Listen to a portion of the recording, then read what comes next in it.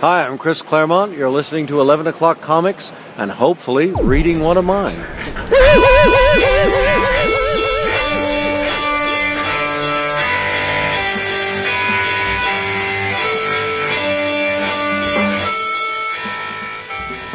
You see that fence? You just sailed over it. I think that was a first take. Right. That was a first pitch home run right there. Miracles do happen. That's right. No, he's just a professional, as are we all. I'm just, there needs to be every moment this week we need to find joy in everything we can at right now. I just think that I'm happy. I'm happier than I was, but I'm not, it's right now. I think it's hard for many of us to stand tall, chest out, and say, we're conquering the world. It's rough.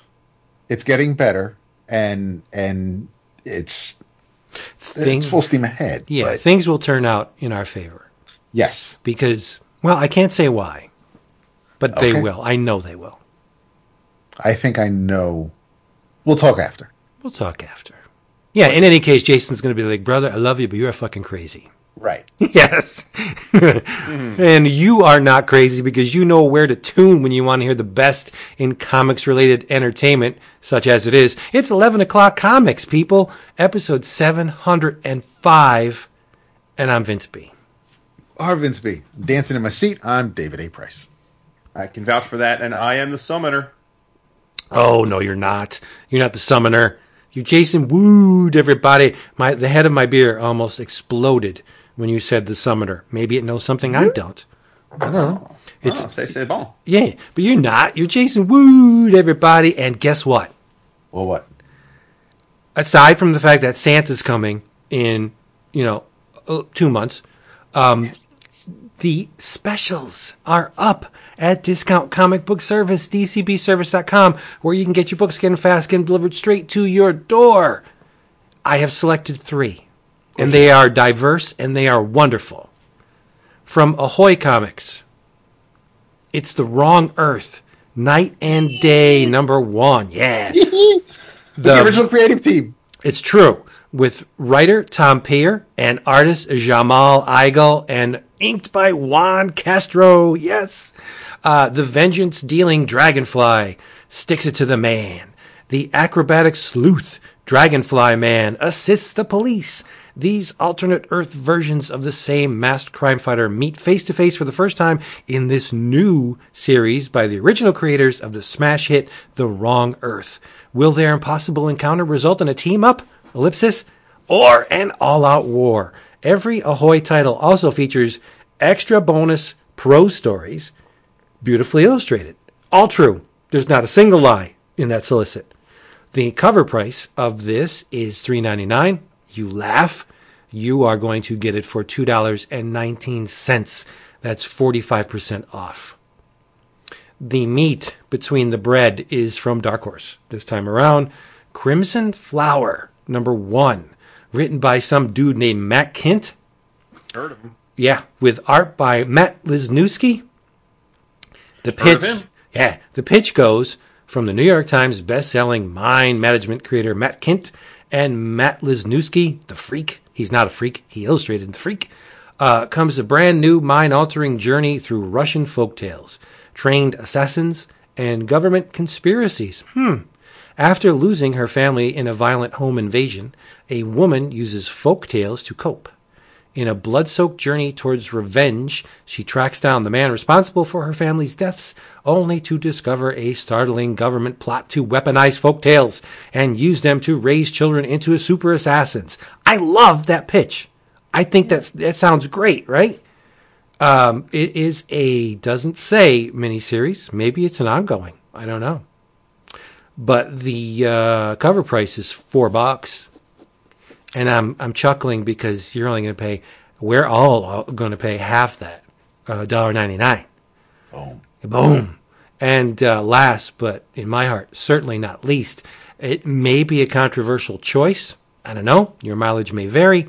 From Image, Rain Like Hammers, #1 of 5, from the mind of Brandon Graham.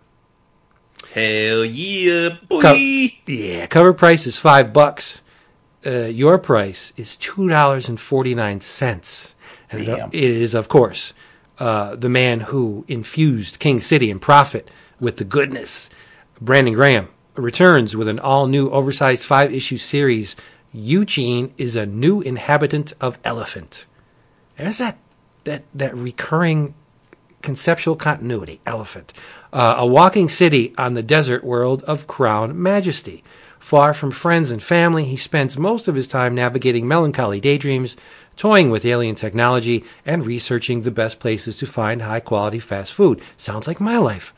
At best, his life is lonely and monotonous, again, but all of that changes when a mysterious force begins destroying Crown Majesty's walking cities. It sounds great, and I'm in. Does sound great. DCB, yeah, what? No, before you give the sign off. Oh, I know what you're going to say. I'm throwing one in there. Do it. Because why should Juan be the only person from our Zoom call Tuesday night to get a shout out? God damn it, I forgot. Sponsorship spot. And not only should you order this if you missed out on it when we told you to order it months ago, I have the order code right here. You're a good person. I suck. NOV 201591. You put that. Make sure you, wherever you're getting your books from, you order this. It is Mysterious Travelers. Yeah. Steve Ditko and the Search for a New Liberal Identity by our friend and yours, our brother, Mr. Zach Crusay. And if you order it from Discount Comic Book Service, you get a free signed bookplate included, signed and numbered. Oh, that's awesome. That is. Well, awesome. I'm gonna get it. I told him I'm pissed because I already ordered it, so I got to go to his house and hit him up to get some of these. But it's not like you're never going to see him, right? Don't mess up the story, man. I'm gonna drive to his house. I know. And demand my I am bookplate. such an asshole because behind the curtain information. We had a massive Zoom meeting Tuesday night. You did. Good time was had by all. Secrets were unveiled. Body parts were shown, whatever. And Zach Crusay, the author of Mysterious Traveler, was on the Zoom call with us. And I told him right there, hey, you know what? We're going to feature your book on our monthly list of specials. And I'm such an idiot. I forgot to do it. I got your back, bro. So Dap saved you. That's what Right. partnership. You redeemed Brotherhood. me. You redeemed me. And now I'm going to kick to the curb one of these books. And sorry, it has to be. Traditionally, it is 3. One for each Sorry, of us, Brandon. even though I pick them all. I know, it's true. You do. Yeah, I know. So, yes, dcbservice.com. Go. Do it. Yes. Make it happen. So, I thought it was hilarious because we were doing a little pre-show chit-chatting, and Vince is like, oh, we should ask the crew for some questions. And we're like, yeah, go for it, you know? So, I'd say we ask for questions every couple months. And, you know, not to belittle the prior efforts, because, you know, there's always some questions that are thought-provoking, and I appreciate them. But I was busy today. I log on to the Slacks to see how the questions are coming along, see if there's one or two there that might make for some interesting conversational fodder. And isn't it interesting, when I ask, I get like 8 to 10, Oh, my God. several of which are repeats. Yeah, they are few and far. Then I look, and I'm scrolling for miles and miles. Yeah. There were, and I'm not making this up, over 80 responses to that thread because Vince asked the question. So from No, now that's on, not Vince is why. going to always make the call. No, Yes. I just is. couched it in a wrapper of, hey, hit us with your best shot. Come on, ask a question. Don't pull any punches. Let's do this. And then I know you want to speak. As the questions were popping in there, I continued to berate them and taunt them. Like a carnival Yes. barker. Someone, you know, you're trying to win the Cupid doll for Sally Mae, but I'm over here telling you suck and you better try harder. That's why they kept asking, because I kind of gave them the old Stan treatment. I think also you asked early enough in the day. I know that there are times where Could be. Jason will get to it, and it's like it's after 6:30. Maybe it's closer to showtime, and not everybody is raring to go or available or online. But it was the most active topic today, and well, usually it's the OA, and that's rightly so. Jason was right. It is. So for my little moment in the sun, you get the most posts in your original art thing all the time. So one moment in time. That's right. But I heard Vince talk about the head of his beer, and I want to know what kind of beer that is. Oh, so let's just make it official. We bringing back the drink roll call or what? Yeah, I gotta know. Listen, we make the rules, dude. I know you do. Go whatever feels right. Fine, then let's just do it, because I'm drinking the beer that I helped brew. Oh, really? Yes, the Heady Topper. Still waiting for my box. Have you not shipped it yet? Or? Well, no, I haven't. Well, it's amazing. The Heady Topper goes for about $60 a case, maybe a little more, maybe $80. I don't know, but you can only get it at a certain time. I think it's on a Tuesday, and you got to go to Virginia or something to get it. And so my brother-in-law bought the brewing kit that makes 45 bottles. Wow. Which is like getting, it's like 2 cases, right? For $60. So we tried it, and we came comfortably close. Okay. I mean, it's not a substitute for the real Heady Topper, but it's not bad. We're getting there, and we're learning. Mm-hmm. So brewing beer's fun. It's the wait, as Tom Petty said. That's the hardest part, because you have to boil it, and then you gotta let it sit for 2 weeks, and then you gotta put it in bottles, and then let it sit for X amount of time. Like, it's it's fun. It's a reason for us to get together on Sundays, drink, and act like idiots. That's right. All. Yeah. So I'm drinking fake Heady Topper, which is very good, but not as good as the original, or the genuine article. Nice. All right. I'm double fisting here. I got a can of My cousin's Aha orange and grapefruit seltzer. And then I also have about 3/4 yet to be drank glass full of Clos de los Siete, which is an Argentinian wine. Making a little comeback. Beth found some when she went to our wine place. So bringing back an oldie, but a goodie. You know what I love? I love watching the progression from intensely fit Jason to, I might have some IPAs. That's my favorite, because you draw that hard freaking line. Nope, gonna have water. Can't have anything else but water. Water, water, water. If it's got a little bit of alcohol in it, I'll drink that, but it's got to be water. And then maybe I'll have a little IPA here and there, and then it's like, I like IPAs. I'm gonna have 20 of them, get this thing delivered to my house that's all IPAs. I love watching this. I'm not berating you, but I like it when you relax a little bit. Because you look perfect. I know, you look perfect to me all the time. So when you say, "Oh man, I'm so overweight," I'm like, "What? You're full of shit." So to me, whatever you do is fine. But I'm just saying, I love to see you open the drawers a little bit and relax and lean back, not be so rigid all the time. That freaking Peloton shitty nation. Hilarious. Jesus Christ. I too am double fisting it. I am starting off with this Kentucky Bourbon Barrel Ale, and after I finish this, I am going to enjoy this sidecar that I made for my wife and I tonight.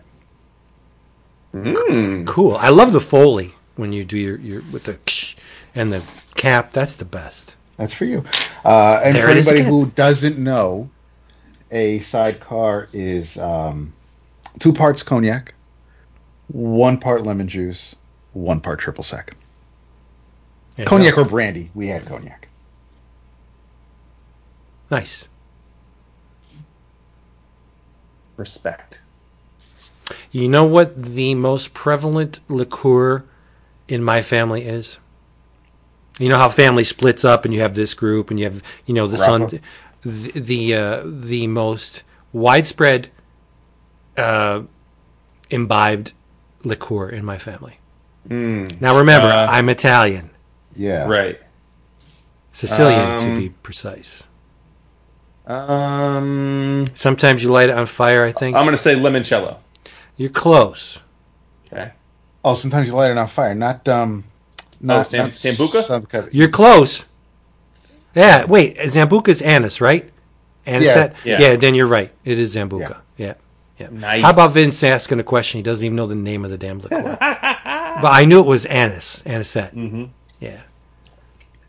There you go. Nice. Now, how many people had that on their scorecard? Mm-hmm. Let's talk about some comics here.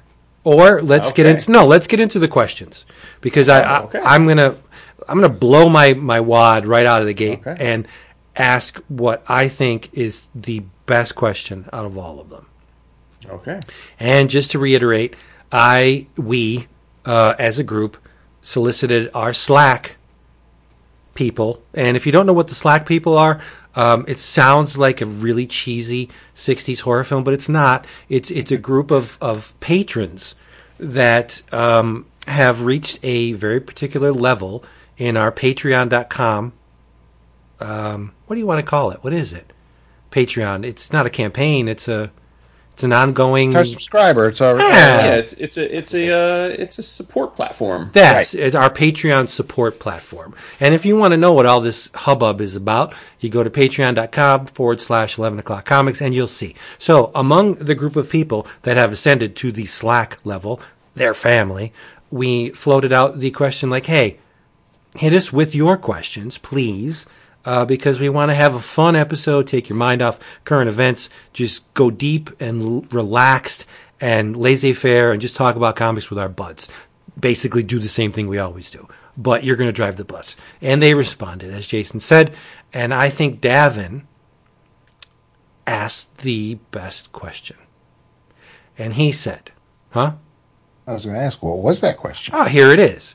He asked, do you feel like being comic critics, that should be air quotes around critics, but we'll humor him. Do you feel like being comic critics has tarnished or enhanced your love of comics?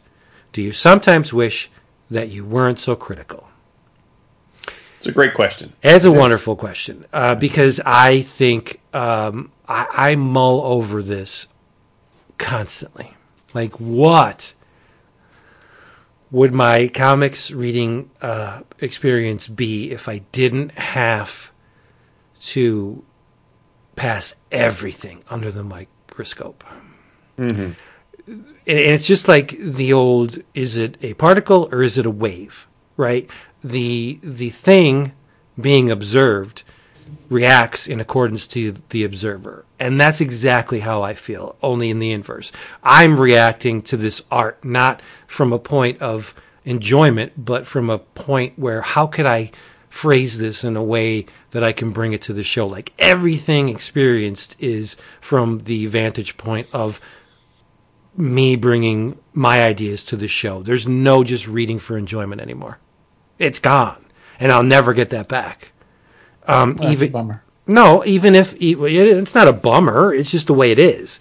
Even about 20 years ago, I was in the head of a semi-successful site which reviewed horror films on DVD. Right when DVD was coming up, I had a site, and I was on all of the comp lists, and I got all the DVDs, and I thought, this is great. I can watch horror films and write about them and keep getting these freebies, and my life is awesome. And after about 2 years of that, I felt my life sucked because I had to watch the sometimes bottom of the barrel of movies, which I love, but it became a chore. I had to approach each movie the same way and critically, right? I had to look at it in terms of, at that time there was a procedure for reviewing DVDs. Is the film complete? What's the transfer like? Is it grainy? All that bullshit that nobody really cares about. I didn't care about it, but the audience did. And so I had to force myself to, the transfer's very clear, or there's bits of fuzzies and hair in one section. Like, really, who gives a shit? Just watch the movie. These things were not ever designed to be pristine, even when they were first pressed. But anyway, onto film. So whatever. But that's the thing with doing the show, is that I read everything, and with the in the back of my mind, never goes away. It's that, well, I have to explain myself, like why this sequence is resounded or touched me, or why I find this art is good, and why, like, it doesn't pain me. I shouldn't say that, but I have to translate all of my experiences, my solitary experiences, to a language in which everybody can understand. Sometimes that's a burden, where I just want to read Spider-Man, not have to say why, or you know what I mean. I'm sure you guys feel the same way. Or I should approach this from this angle, or I should try and be creative and come at this exposition from this vantage point. And it's like, sometimes I don't even want to. I don't want to say why I love something. I just want to experience it. Like, if I go into a gallery, I'm at the Whitney, and I'm looking at a painting, and someone says, "What do you think about this?" Fuck you. I don't have to tell you what I think about this. This is my time looking at this beautiful piece of art. I'm not going to translate the conceptual things that are going on in my head to a language that you can understand just because you asked. I'm not that guy that would say that, but sometimes I feel it, right? Mm-hmm. It's there. So I'm guessing then the answer to the second question is that sometimes you wish you weren't so critical, but... No, that's not the answer to the second question. How could we not be critical? When you're experiencing a piece of art... Right. That's in sections, right? Sequential art. No, you discern, and you deliberate, and you try and look at, or you try and feel what the creators are doing. No, I love being critical. It's just that I don't always love. You off was you feeling burdened by looking for ways to explain your thoughts and feelings on it? Well, how could you appreciate art without being critical? So, has it tarnished or enhanced your love of comics?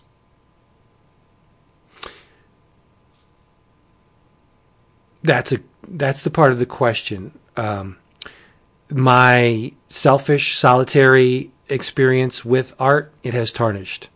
My communal, brotherly experience with art, i.e. the two of you and the whole listenership, has enhanced it. So I'm kind of faking it, but I'm an only child, like Jason, and we tend to be very selfish with our ideas and emotions and feelings and all that shit. Sometimes sharing them is a burden. Sometimes sharing them is a blessing, is a joy, because I get return on my investment. Whether someone tells me I'm crazy or not, like, it's nice to be reassured or be shaken out of your stupor, right? Which is great. But there are moments when, God damn it, can't I just read this fucking thing and not have to talk about it? It's rare, but it's there. Now, okay, it's so. I don't know if Jason has an answer yet. I'm when we look at each other's lists to see, what we might talk about on the episode. Do you? I'm asking Vince because I pretty much know the answer to Jason. Do you read things, Vince, during the week that don't make it to the list because you don't want to bring it to the show, or are you actually listing everything you've read that week? No, the majority of stuff I don't even put on the list. Okay. Yeah. Because there are things with, like, no, I'm not. I am totally enamored and have been for decades with Fred Perry's Gold Digger. I've told you this. Everybody knows this who listens to this. I don't bring it to the show because, number one, I don't want to explain 25 years of continuity. Every time I bring up a character, oh, this is this character, like Spelvis. This is Spelvis, and he was this, but before that he was this, and so there's so much continuity with Gold Digger. I could never even begin to assess the merits of the most recent issue without digging that big hole, right? So I don't talk about it. It's not you because were like that with Fables because you didn't really want to share Fables until the very right. end. Well, no, I mean, but there's I would assume that there's 1,000,000% more people have read Fables than Gold Digger, right? Yeah, but I'm saying you specifically avoided talking about Fables all the time. But that's for right. That's for a different reason. That's because I just found Fables so wonderful and just. No, but I mean that speaks to the conversation we're having. Is my point. Like, yeah. There was a case where you did say, you know what, I'm just going to have something for me.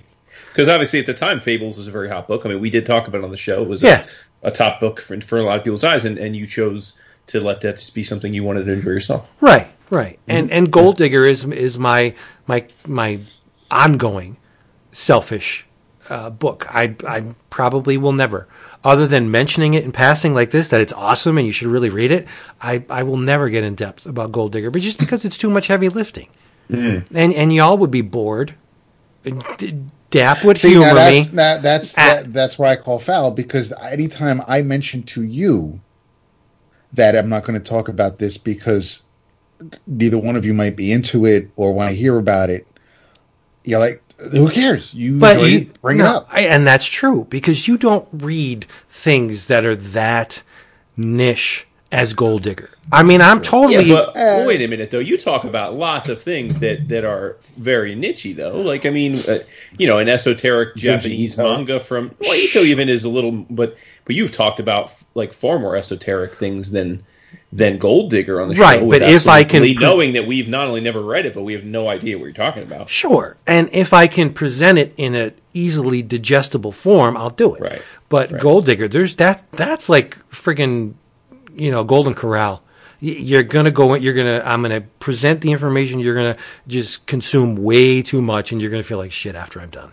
Mm-hmm. So that's all I'm saying. I adore it. I love it, but there's just way too many dangly bits with Gold Digger. But anyway, that's my selfish need. I won't talk about it because I adore it, and I love it. Right. And it's something everybody should read, but just gonna, you're gonna have to take my word for it. Mm-hmm. Mm-hmm. So yes, what do you guys feel about this question? Well, I mean, I don't want to cop out. I'll explain what I mean, but I mean, in a way, it's both tarnished and enhanced my experience at times. I mean, and part of that is just the longevity of the show, right? I mean, in the 13 years or so we've been doing this, my God, a lot's happened in our lives, right? Outside of the show, and part of my ability to enjoy comics is also part of like the life balance I lead. Where do I have time? Do I have other stresses that, because if I'm super stressed or there's other stuff going on, it's actually, for me at least, hard for me to enjoy things like just for comics. Like I can't really concentrate on them. They're not like an escape in that way. I need to be in a little bit better of a mindset, generally speaking, to just truly enjoy comics. So there have definitely been times where it's felt like homework. But I will say that I mean, again, I think we're really fortunate that if this felt like homework more than it didn't, I don't think we'd be doing the show this long. I think it's almost a given before we started answering this question that it has to have enhanced more than it has tarnished, because again, we wouldn't keep doing it, right? No grown ass person should continue to do something that they feel is tarnishing. And there are a few questions in this group which we likely won't get to, either because we won't have time, or because more likely, as Dap alluded in the thread, that it's just better stuff for a off-air drink conversation. But as someone asked about like the story about Chris and why he left, and again, I feel like we've covered that before, including, as Dap mentioned, in episode 700. But there really isn't much more to it than he lost his love for comics, or at least he lost his love for talking about comics in a scholarly, engaging way each week. That's really, I mean, at the heart of it. Again, we don't have to get in, but like at the heart of it, that's how I see it. And I always thought that if we ever got to the point where any of us came on when we were chatting and said, you know what, this is just a slog. Like I'm at a point I just never know what to talk about, then I would say, hey, then either take a break or let's not do the show anymore. And I really do believe that. So I'm very so definitively I've never been at that point. There are individual weeks in a annual cycle where, like, either because I'm just too busy or other shit's happening, I'm like, oh, I don't know what I'm going to talk about. But even then, I'm never really sweating it because I know that it's never going to be a week where all three of us show up and don't know what we're going to talk about. Right. So if I got to just sit and be a fly on the wall and interject every now and then because I don't have anything I was super passionate about that week, it's cool because I know we're still going to have a great show. Still going to be great talking to each other. I'm still going to have opinions or perspectives on some aspect of the conversation, and then y'all are going to riff on what y'all like. And so, like, that's all good. Now, it's funny because I have the opposite answer to you, Vince, on the second part of Davin's question, which is, do you sometimes wish you weren't so critical? That's absolutely the case. Absolutely, because I there are plenty of times where I do just read something and either like it or dislike it, and don't necessarily have a strong interest or even feel as though I have a dynamic enough take to bring it to the show. And part of that, again, isn't about the show. It's just about my time, right? I mean, in a perfect world, I could read 100 to 200 comics a week, right? Just sit and read anything I wanted. And there'd always be just a full basket of stuff that you do want to talk about, and the rest can go by the wayside. But so sometimes I don't wish I had to be as critical as we are. But again, that's a transient thing. Most of the time, I'm absolutely adore. And in fact, I would say where I was as a comic consumer starting this crazy journey versus where I am now is just so diametrically different. You know, I've made this point before. It's almost like I got like my comics PhD doing this show, because when I think of the breadth of things that I have consumed, and part of that has been the idea of talking with y'all and discussing it and fleshing it out, or just wanting to share it with other people. I mean, you know, I came into the show having read a lot of comics, but probably like 10% of the window of available comics that were out there. And now, you know, I'm more of a person who reads 80 to 90% of the stuff that's out there in terms of thematic or critically acclaimed or historical. So it's just, you know, for me, like, it's been a massive net positive as a overall experience. It's definitely enhanced it. But on the more like week to week, like every now and then it's like, oh Christ, I don't know what to talk about this week. But, you know, luckily that's few and far between for me. I think there's two versions of the word critical. Okay. Even when you read something for enjoyment, there is a process, an unspoken assessment of the art going on that is a critical approach to the work. You look at the composition, the line weights, the color palette. You know what I mean? In your head, at least in my head, I'm not voicing it, but I'm thinking, oh, okay, elements of design, balance, repetition, this split complementary going on here, like blah blah blah blah blah, and that is, you're critically assessing everything you experience, whether you're verbalizing it or not, whether you liked it or not, whether you're reading it for enjoyment or you're reading it to bring to the show. This process goes on every time. Whereas I think this critical, as used in, do you sometimes wish that you weren't so critical, is more of a, let's call it, job-related critique. Meaning, do you wish that you weren't so critical in reading everything like you would have read it for the show? I think that's where there's a split going on here, because you critique everything. You critique everything you look at. Your brain says, "Oh, I like this glass," right? You don't say that in your brain, in your mind, but you know, "Oh, this is very pleasing to me," or "This is not pleasing to me." It's an animal instinct to critique things. It's what we do. Well, I shouldn't say animal instinct. It's a higher organism instinct to find merit or not in everything that we experience. And then you decide, and then you deliberate why. Why is this pleasing? Well, blah, blah, blah, and you go through the whole thing. I think that there's two criticals going on here. But I could be wrong. Mm-hmm. You drink a beer. This is pleasing to me. Or, man, God, this tastes like shit. Why? right? So go ahead, Deb.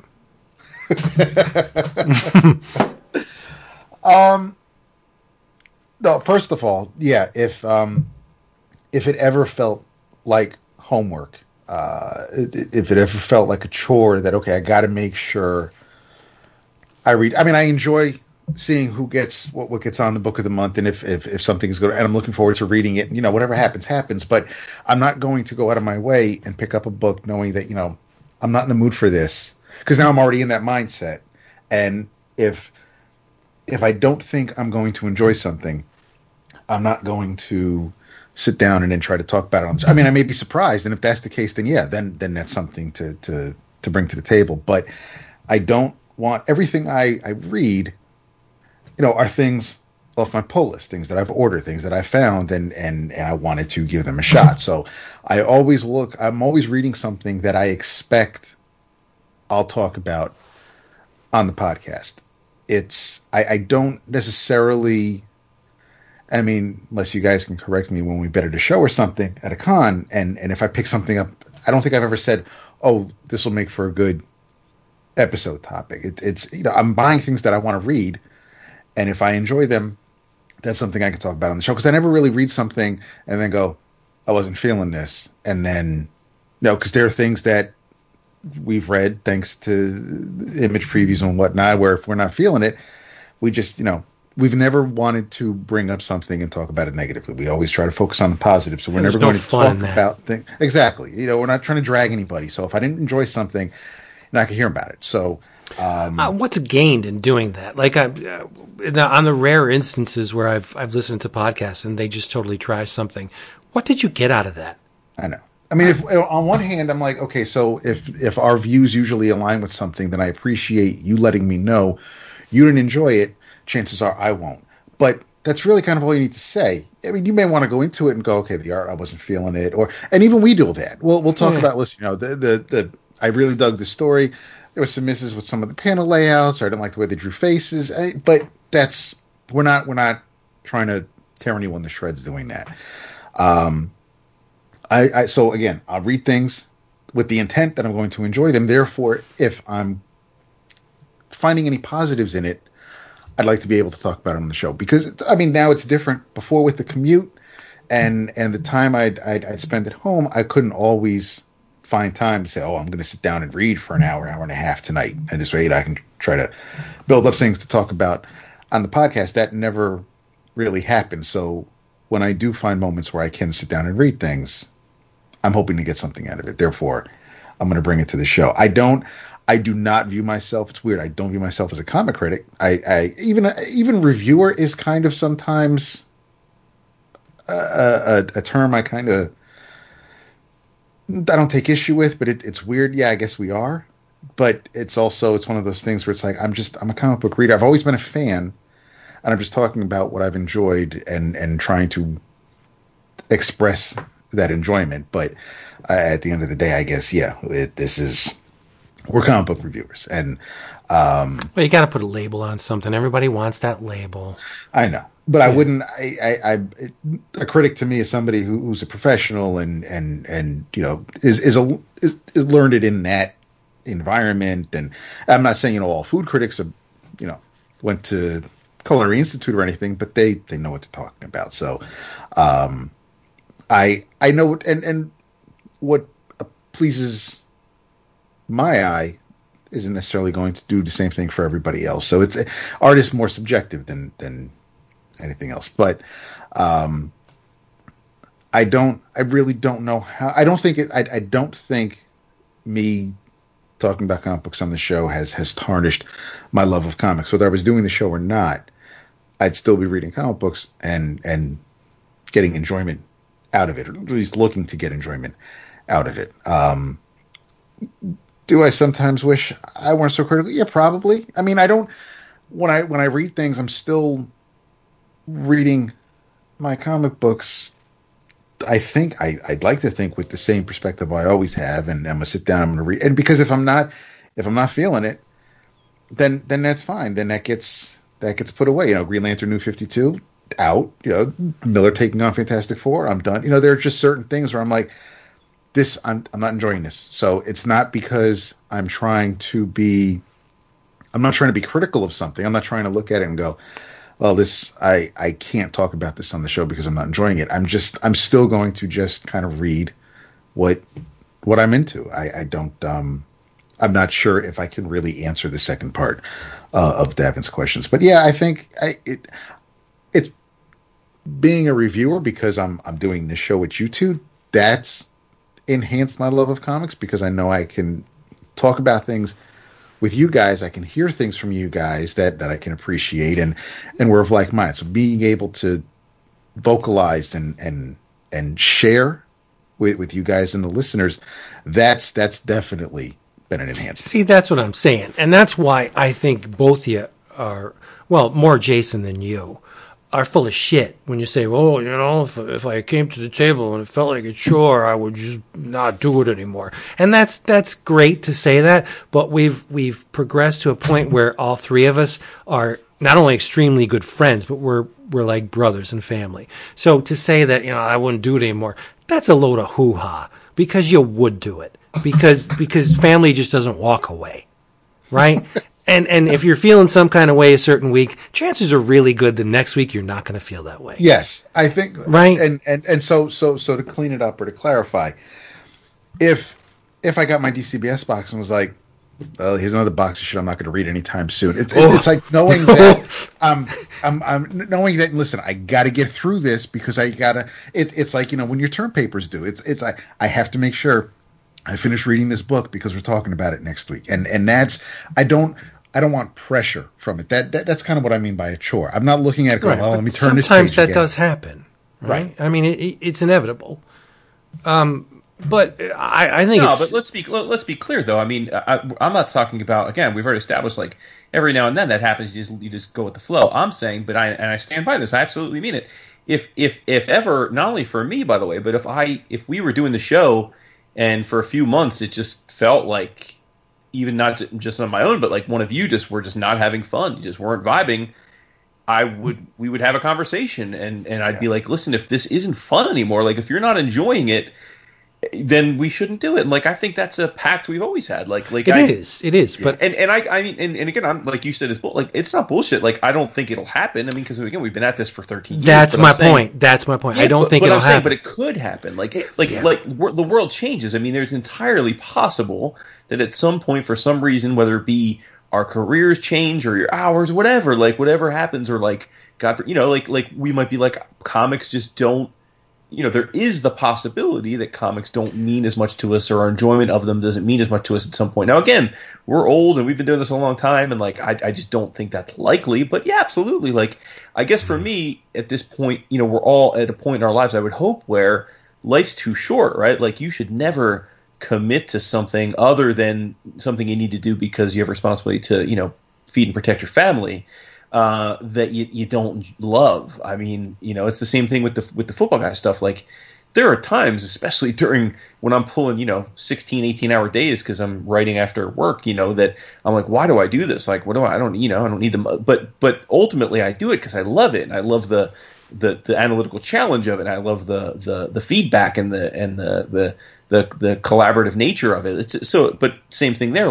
But if I ever got to the point where I was just like, this sucks, I hate doing this, I would just stop doing it. That, and it would be the same here. Now that's not saying, do I think that's likely to happen? No, I don't think that's likely to happen. But I would call your bullshit on that for both of you.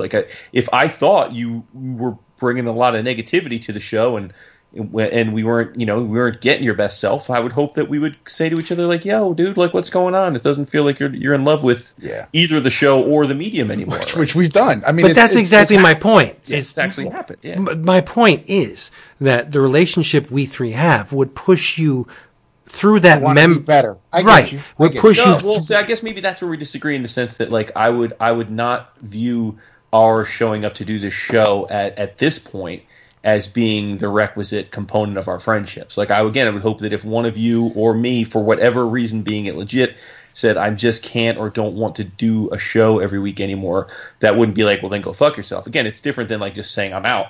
But if we sat down and said, this is the reasons why, and I would hope that would be totally understandable. And be all right, yeah, I get it. And you guys are my friends yes, we became friends because of the show, but like, Christ, I would hope we're not friends only because of the show. And I know you're not saying that, but I'm saying like at this point, the show is a great way to continue to connect with y'all. But again, like, if for some reason one of you either needed to be or wanted to be out, it wouldn't end our friendship.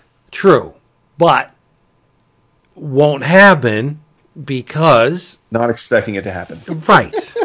Let's move on. Damn, Davin, you ruined everything. But it was the best question. It was the best. In theory, it was the best. Now I'm feeling some kind of way.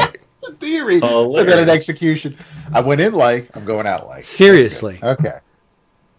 I'm going to murderize him. And then T. Thomas said, in the spirit of episode 700 and looking forward, what are the chances that a permanent fourth host gets added to the show down the road?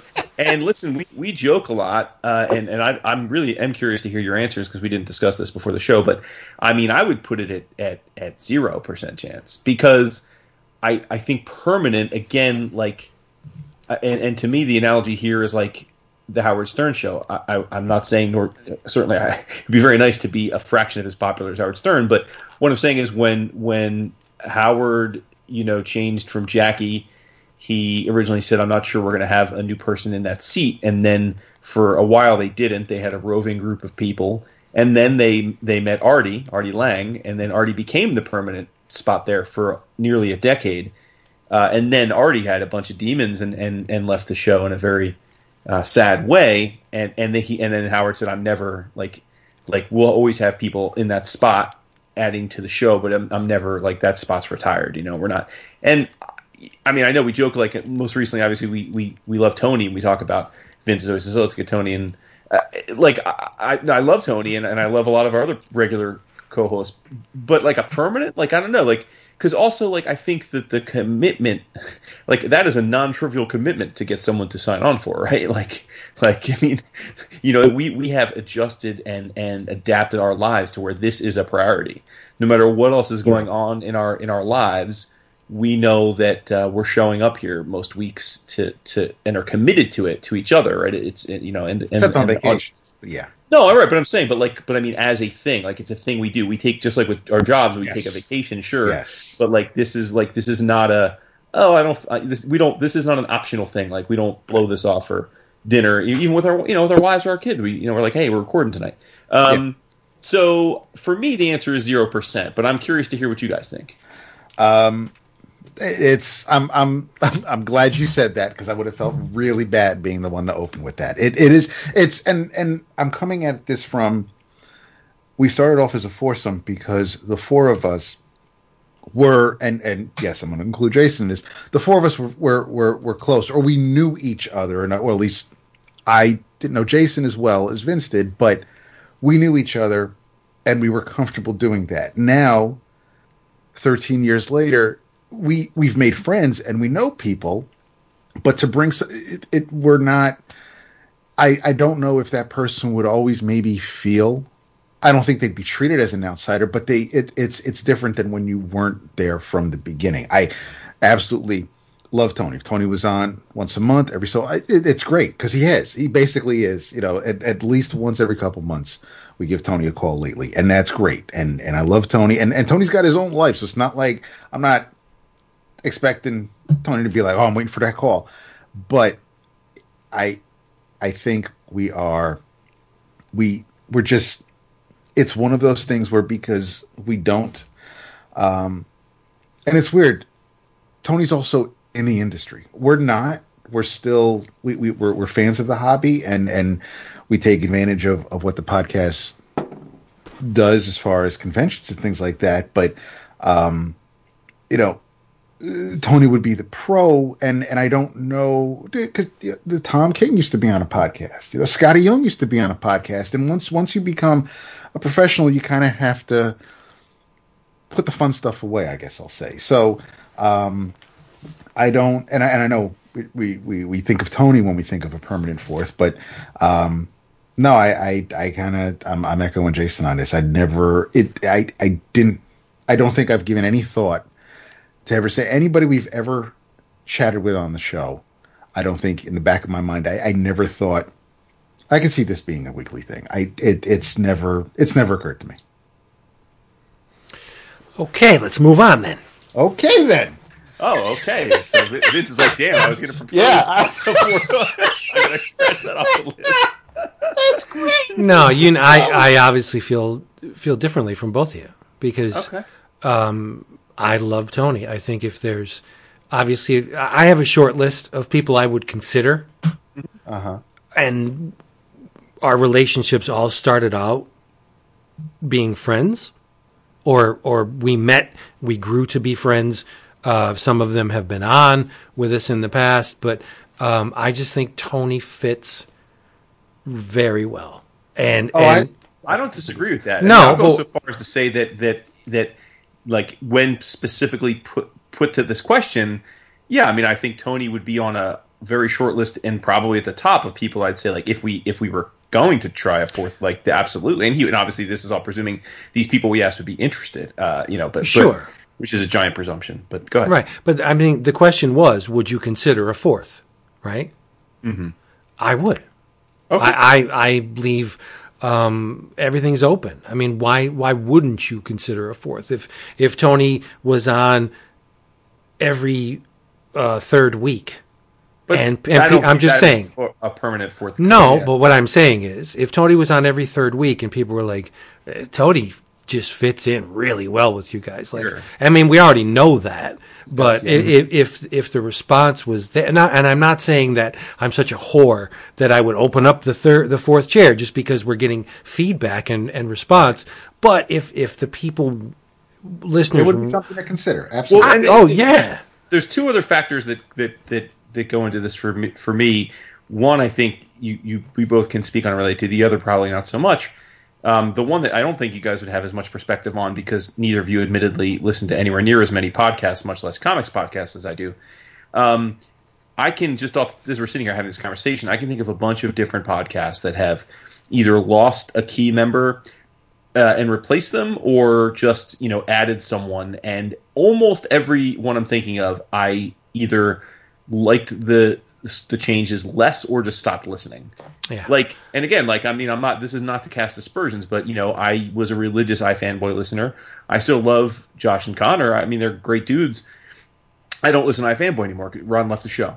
For me, the magic of that show is the three of them. Yeah. Same thing with again, we all, in many ways, we've talked about this a million times. We all kind of came from the flowering, bud of the CGS community. And I mean, CGS still exists, and like much love to the folks that are still doing it. But I mean, for me, the show got progressively less interesting because Peter left, right, and then Deemer left, and it's like, and I admittedly for that show, like, I stuck around for a while after they left, but it just wasn't the same. And I'm not saying what they're doing now or who's on it now is bad. Like, please, I don't want anyone like at me about this. I'm not saying like it's not still a really good show, but just for me, I think just like many of our listeners, the reason I was on that show or into that show is because I felt a chemistry with those guys, a connection. Their relationships with each other, their personal, like, their lives, their journey. So when it left, it's like, it's just not the same. So I'm going to move on. So I think about that, and then the part I think you would appreciate and can acknowledge is that, we joke about it, but it does seem from an evidential standpoint that our least popular episodes, and as much as we want to draw a line in the sand, are when we have other people on the show. Now, I don't think that's as quite true like when we have friends on the show, so like a Tony or a Mario or a Scotty, but like when we have big guests and we're super juiced about it because they're big industry gets, and we're like, oh man, most people are like, I'm gonna skip this one. Like, and of course there's a subset of people, and there's many people that don't regularly listen to our show that may come to the show that week because of that. But like in terms of our core audience, the ones that have been repping with us for a decade plus, like most of them will say to us when we're having drinks, right, or a Zoom call, be like, like, you guys are really good interviewers, but it's not as much. I'm more interested when you guys are talking, and it's like, and that baffles me, like, because I love interviewing, and I really do think we're pretty good at it. But if I'm being fair, we get way more comments like that than, I'm so glad, I wish you did 3 interviews a month, Yeah, which is crazy to me. The guy that doesn't like the DVD extras loves to interview. Like, right? What? Okay. Well, the difference is that I'm just reading, like, the DVD extras are me just reading about someone else's process. Me interviewing someone is me engaging in a process. Sure, right? but you are the DVD extra. The interview is the same as the director commentary. Not at all, though, because I'm participating in the process of exactly right. But the person that's participating on the extras on the DVD is you, but not you, right? Oh, but again, I would be more than happy to ask questions that would be published in a DVD extra. I just don't want to watch them passively. Yeah, you're just selfish. And I get that. I think, and definitely correct me, Vince, if I won't.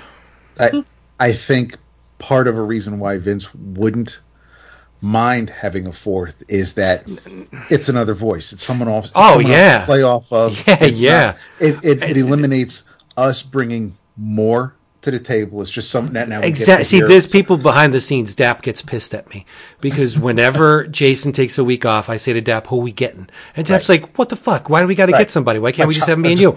And I tell him all the time, "Why should we work a third harder?" Yes, I love you. Right. I love talking to you. I know. I would talk to you 12 hours straight if we were in the same room, but for entertainment, for the consumption of the listener, why the hell should we work a third harder when we could just bring me a while to get to that? Yeah, I get it, and it has nothing to do with your ability or your perceived thoughts that I think that you're not at a certain, this is ridiculous. I don't even want to talk about it. I mean, it's just that why should you run 20 miles when you can get the same loss of calories if you run 10? I'm just saying. But just to cap it all off for the fourth chair, you said Vince is okay with the fourth chair if it's a member of a very short list with Tony being at the top. I think, and Tony punches all the right buttons. 100%. He's a very good person. Oh, absolutely. I would trust I don't him. Want this to turn into a soliloquy on no, but I'm just saying. Tony, for God's sakes. That's not. But the reason why I'm open to it is because he's the rare instance where I respect his intelligence. He has a wealth of information buried in that freaking weird brain, and he's a very, very good person. And I would open my house to Tony, and at the expense of most other people. So would we have a fourth chair if Tony wanted to do it and you guys were willing? I'd be like, fuck yeah. Okay. Yeah.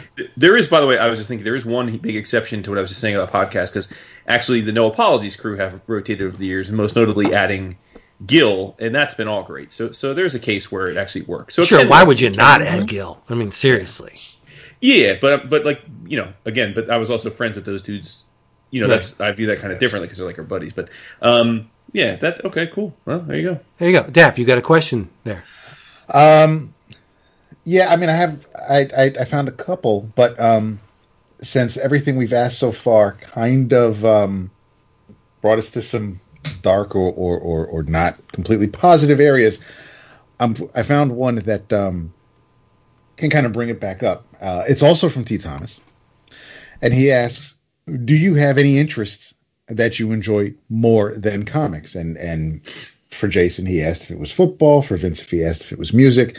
For me, he asked if it was cooking and baking. So we'll go in that order. Jason, do you?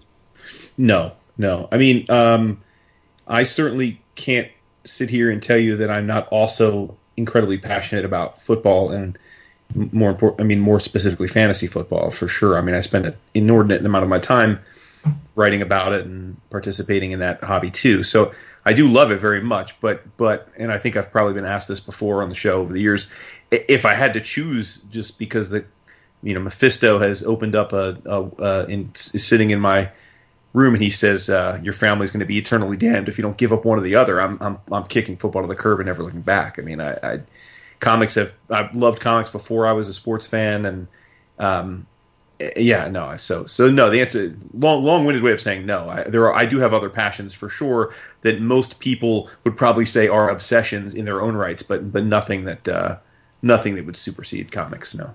Okay, Vince. I was doing behind the scenes things. What was the question again?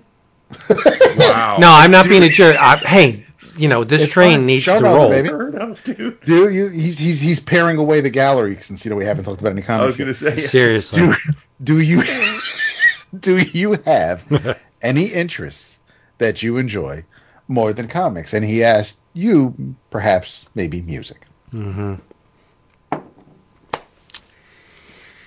I'm gonna catch hell for this. Uh-oh. Yeah, I love sound more than anything. Oh man, I do. I mean, I'm visual art makes my blood pump, but sound does something to me that's on a whole different level.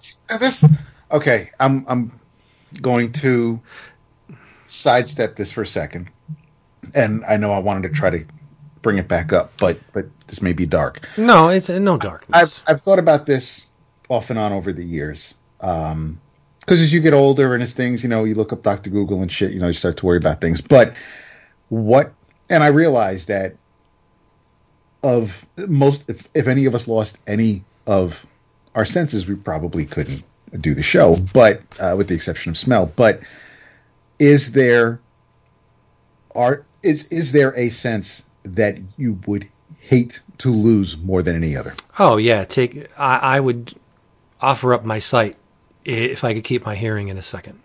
Okay. Yeah. Jason? And we've said this before. Yeah. We went into this on there's. I just want to explain. I love. Obviously, I don't have to profess this. Everybody knows I love visual art, but sound. You can't tell me. All right, I won't say that. There is not a single comic book ever produced that does to my brain what Miles Davis's Bitches Brew does. There's nothing that's ever been printed that affects my being like Bitches Brew. It's just a fact. Or Hot Rats. Nothing comes close to Grand Wazoo to do something to my mind, to make me feel things and enter different areas of experience like sound. I love Commanding Number 9, but it does not do what any of that stuff does, right? Mm-hmm. And it's on an unspoken level. I can't tell you why those things mean so much to me. That's what I love about sound, that it's an unspoken, untranslatable feeling that I get from music. I shouldn't say music, sound. I like a lot of weird shit. So sound does things to my brain that visual art can't even compete with. And I think that's even more personal. Yes. I can understand why that would move you to say that, because everybody can look at the same piece of art. You're all looking at the same type of lines, but you're all going to get something different out of it, perhaps. But it's still the same drawing, no matter who's looking at it. With sound, yes, what you hear, how it affects you. Yeah, I can see that. I don't think that's true. I don't think that's true at all. I think visual art is the same. Deciphering visual art is the same as deciphering sound. Whatever your brain does when it experiences visual art is along the same lines as sound. It's all subjective. Everything's subjective. Sure. Right? No, I get that. Right. So, I'm just saying that emotionally, Zappa playing a solo, while on the same level as Jack Kirby drawing an image, I gotta lean towards Frank. That's all I'm saying. Like, this, just the emotional quotient to sound is much greater for me than visual art. I make no apologies for it. No, nor should you. No. I think that's... But if you were going to have a music podcast, it'd be a total waste of time to review. Again, Martin Mull, Dancing About Architecture. How the frig do you put into words what Peaches and Regalia does for your brain? There's no way that you could say, yeah, I love the part when it goes like it's almost gibberish. You cannot translate sound to words. Maybe. That's what I love about it. That this is mine. The feelings that I get from Peaches and Regalia, that's all me, baby. And I'm never going to be able to translate it into any kind of way that you can understand. Of course, it's a great song. It's probably the greatest song ever written, in my opinion. Why? I don't know. And I'm not going to begin to tell you. And that's okay. So I'm the selfish bastard, not Jason. This is the 8.2 ABV talking. And that is what I mean. You just saying that, extending your thoughts on that is what I mean about it being more personal. So that's yes. So okay, but because everybody can look at a page and say, yeah, I see where he's drawing this, and again, you'll still get something out of it. But everybody can look at that page and see the same line work. How you feel about sound is that's. Well, there's more analogs in visual art than there is in audio art. Right. You can look at an image and say, "Oh, hand," but if you're listening to Ride of the Valkyries, it's all abstract. Sound is, it's all abstract pulses and vibration. And also think, yes, it's arousing. You get the mental images of these warrior women on flying steeds. Dun, dun, dun, dun, dun. Like, okay, we get it, but that's only because you were told by the title what this song means. I think, and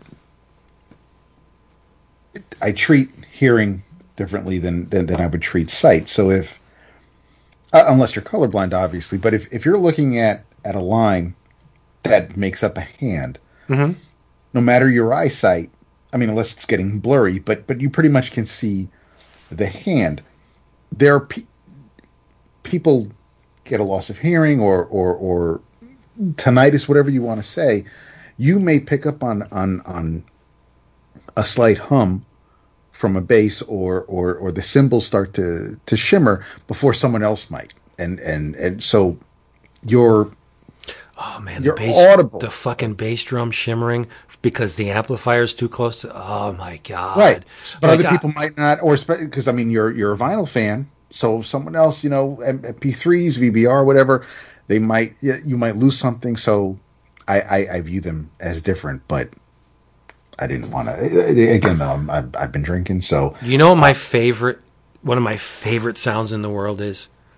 A brush on a snare drum. Oh shit! Really? Oh my God! Like, I just love that sound, and why? I couldn't begin to tell you, but it just makes me feel.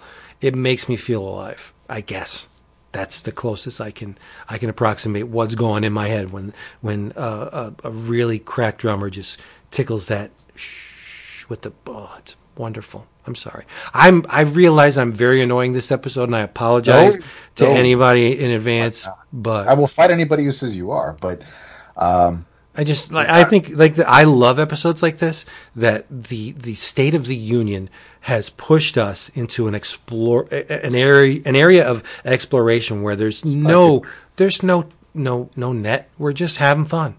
And again, to everyone who has not, if this is your first episode, it's not usually like this.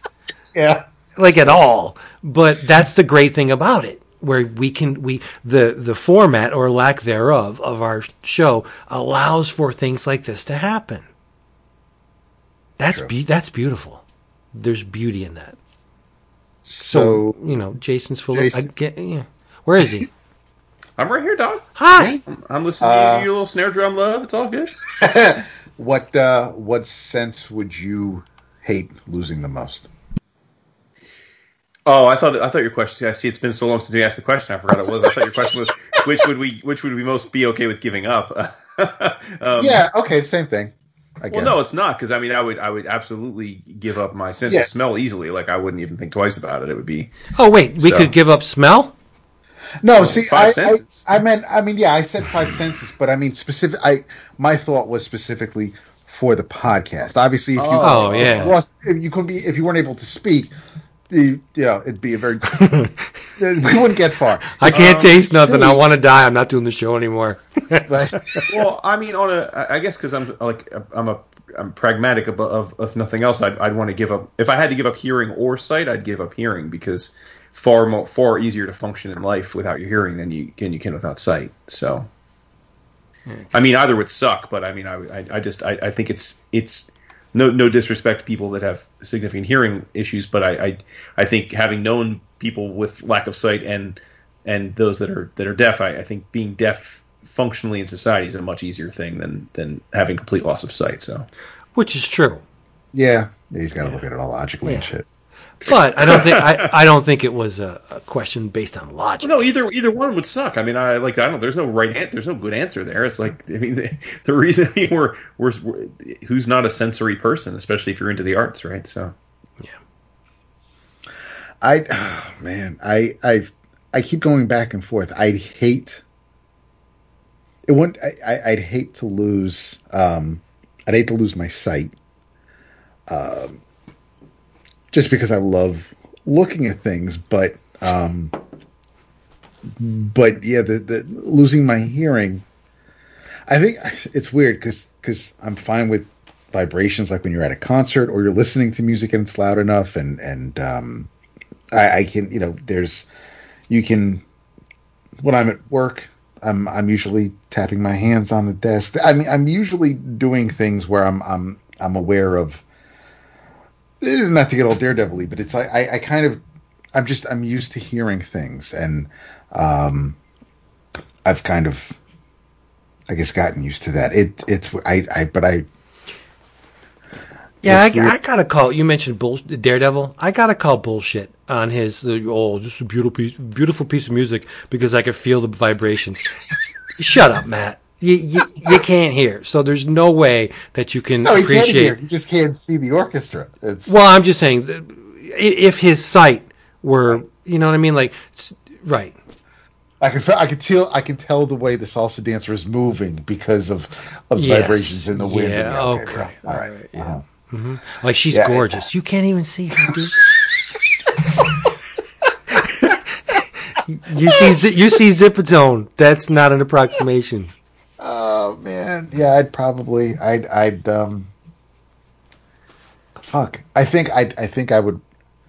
No, I would probably be okay with giving up my hearing. It sucks to say, but whether I'm cooking, which is, and to get back to the question at hand, like you guys. Well, no, like Jason. I don't think anything moves me as much as Mellow. I mean, I do love spending time in the kitchen. I love making. I love preparing food. I love making food that other people will enjoy. And I usually, my wife will give me shit, and I'll ask, how it is after she's pretty much already cleaned half the plate before I even sit down. It's like, I guess it's okay then. But I'm not trying to compare whatever I'm making to anything we might get at a restaurant. I just want to know. Tell me how it is, because I may have gone overboard on the salt. I might not have, I need feedback is what okay, yeah, you're enjoying it. That's cool and all, but I kind of need something a little bit more technical than that. But I enjoy. You care so much. I want it to, I want to be able to replicate it. And that's something I need to get in the habit of doing, is that because everything I've been making lately, whether I've just been winging it with dinner or whatever I've been baking, I don't write anything down. I kind of go by recipes, and I kind of go by the weight and feel. And it's like, Jason will get this, because it's like, something Paul Hollywood has always said. It's like, you want to. I don't use the stand mixer when I'm making my bread. When I'm doing anything with dough, whether I'm making pasta, whether I'm making bread, because you need to feel it. And I've gotten to the point where I know how much water to add now, depending on the flour I'm using, because I just know what it's going to be like. So I've kind of gotten into routines, but I haven't really written many things down as far as to making sure I can do it again without winging it. But yeah, I do. Yes, Vince, I do care. Well, you do. Because I want to make sure that, I'm doing it right, and I don't want to. Well, what is right? But no, I don't. You care what people think. You do. You very much do. You always there's always evidence in your comments that you give a shit about what people think. And if I cooked for somebody and they're just like, I'd be like, well, shut the fuck up. You didn't cook it in the first place. You're eating it. So whatever. You don't like it? Too bad. And you would never say that. No, I wouldn't. But no, you wouldn't. But if I lost my sight, it'd be very hard for me to make my way around. Gotcha. All right. My second question was from Brian N. And this is kind of funny, but he knows me well. And he asks, why do I hate Storm so much? Not because you're racist. Nah, there's I was nothing going to to say hashtag racist, but I don't care what color Storm is, because she was always the part. Whenever she appeared in the long run of X-Men that I read, she was always so maudlin, and oh goddess, like, and she would be so weepy and so emotional, and it's like, oh, please, really, I'm buying a book about mutants, and you're tied to a dude who could turn technology into anything. Right? And you're so freaking weepy. I want to watch Forge make a big honking gun and, you know what I mean? Like, shoot the Marauders. And you're just like with the hand on the head. Ah. And that's why I don't like Storm. It's just because she's so freaking emotional and so maudlin. Whatever.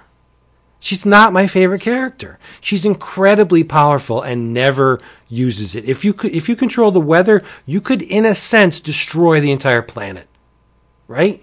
It's like if you controlled magnetism, there's a big chance that you can destroy the entire planet. Magneto's a threat. Storm is just like, I'm gonna make it rain for my buddies because they just planted seeds. So I'm gonna make it rain. I love them so much. Making it rain. That should make her Jason's favorite mutant character. Nah, I've never connected with Storm at all, ever. And you know, I've connected with Kitty. Kitty's female. Right, so that's because you got to think for Jews. It has nothing to do with gender or color. I just, as a character, as a person, I grew up on the streets of Cairo, and I had to rob to feed like myself. Like whatever. I can't avoid busting on Gambit anytime Gambit's name comes up. Oh my god! Yeah, well, yeah, Gambit sucks too. He does, but he really that's does. crazy talk. He does, dude. He's.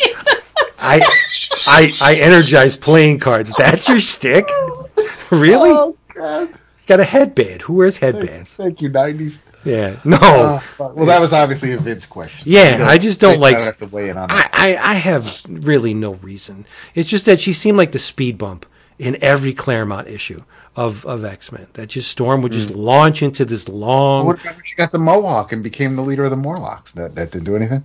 I always rooted for Callisto. Damn. It's rough. Yeah. That is rough.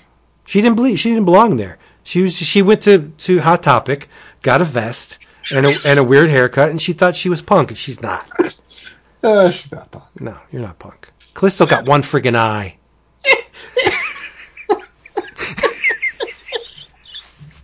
That's punk. I'm fucking drunk. Oh Yeah, me too. What else do we have? I mean, sure you guys have questions. Oof. Yeah, this is going back to the dark place. This is from Darren. Biggest comics related regret, whether it is a book or collection you sold, a page you didn't buy, a creator you didn't meet, etc. My regret is the one that's always the same for me since 1990 something. Hasn't been topped. I hope it never is. And that's when I had to leave Mount Vernon. I had to move out of the apartment I was in, moved to left Westchester County, moved to Dutchess County, and I had to leave for it's. I try to. I seriously. I try to just black it out. It was either. It was at least 5 long boxes of my collection, which included some of the Hard Traveling Heroes issues, and some Grendels, and I mean, it was a bunch of shit. But I left them. Hopefully, I just keep thinking that the superintendent's grandkids got some use out of them, and they didn't just go away. And yeah, that's part of what I'm trying to reclaim when we're at cons, and so the dark cloud over me is having to walk away because I packed up there was I was so fucking pissed. There was no room in the U-Haul. There was no room in the fucking little Geostorm. There was no room in any of the vehicles we were driving to take these fucking boxes. And that was the last night. Couldn't come back. And it still I hate fucking thinking about it. But yeah, it's not a page of art. It's nothing I didn't think about at the end of a convention weekend. Say I should have bought that. It's not anything like that. It's having to leave behind a collection. Like, was there a couch? Did you take a couch? Like, why didn't you just leave a couch? Instead of fuck a couch. I know. It was, we didn't even have a couch. I had a futon, so one of us could sleep. It wasn't even. It was fucking ridiculous, man. I wish I could get them back for you. Mattress on a bed. There was one question in there, like, what would you, if there was one thing you could do for the other guys on the show, something like that, what would you wish to do to make your lives better? And as soon as I read it, I thought, okay, I would make Dap. I would erase that moment where Dap had to leave all his shit all those years ago. And I won't tell you the Jason one. I'll tell you the Jason one off air because I don't want I don't want you to get all verklempt. Okay.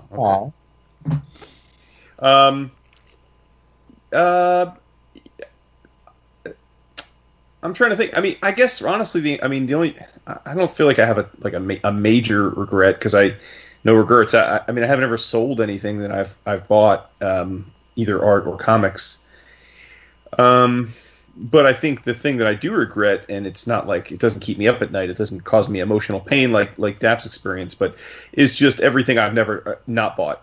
Honestly, as a especially on the art side, but even with there's been so many times in the years I've collected where I've had something in my hand and thought, oh, should I pull the trigger? And when I look back at the times I've said no, more often than not now I regret it because it's just been exponentially more expensive and hard to come by if I wanted to get it now.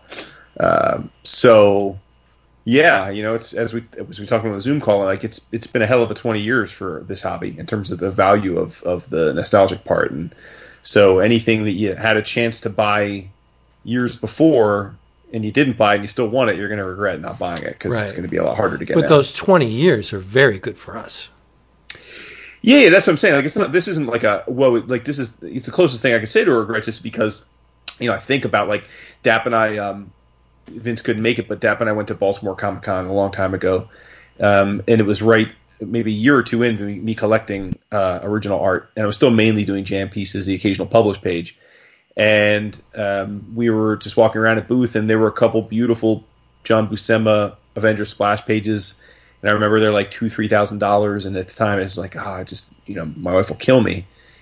And I wish I could go back to that moment because those same pages are going for $70,000 on comic, link auctions now, and I'll never own them. And that would be something where, in spite of my very large art collection, that would be something I would have framed in my office. I would look at every day. So little things like that, but nothing that I'm like, oh, I can't believe that I let that go or sold that or so. Yeah. Well, my biggest regret isn't tagged to anything physical. It's just never having met Jack Kirby. Never being able to give the man a big old bear hug and say, you magnificent freaking man. Look what you did. That is a bummer for sure. Yeah. But other than that, there's a lot of things I passed by and overlooked. But I had a chance. Yeah, I was gonna say, I guess that's the question: is did you have the chance? Because I'm sad to have never met Kirby. I'm sad to have never met Buscema, but I don't feel like I ever had the chance. I don't know that I was ever at a con where they were. Yeah. So while I'm sad about it, and I very much would love to have had a chance to, it's not like I feel like I was at Artist Alley and just got scared to go and say hello or something. Then that would be a regret for me. But that's not in my nature. I'm not generally shy with that stuff. But now, if I have the chance, I do take it. There's a bunch of guys I'd love to meet. I'd love to meet Mike Paloog. I'd love to meet Richard Corbin. And if I ever have the chance, I'm going to take it. But back in the day, I'm like, oh shit, yeah, Jack will be around. I'll catch him on the next con. Yeah. Oh, okay. So there you go. Mm-hmm. So why do you both hate Storm so much? Well,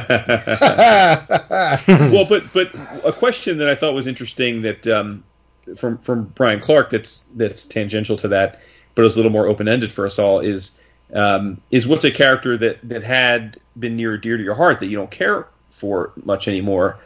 And for me, the two immediately come to mind. One is G.I. Joe, just because, I mean, as we've talked about a million times, I loved the OG comic, and cartoon was my favorite cartoon, and I collected every single toy. I mean, as a kid, G.I. Joe was my cultural epicenter. I just worshipped it, and Transformers was a not too distant second. But if I had to pick between the two, it was always G.I. Joe. I try every iteration of G.I. Joe comic that comes out, and absent like the one period of run we had, like the G.I. Joe Cobra and the Chuck Dixon and the Chuckles and stuff, which was awesome.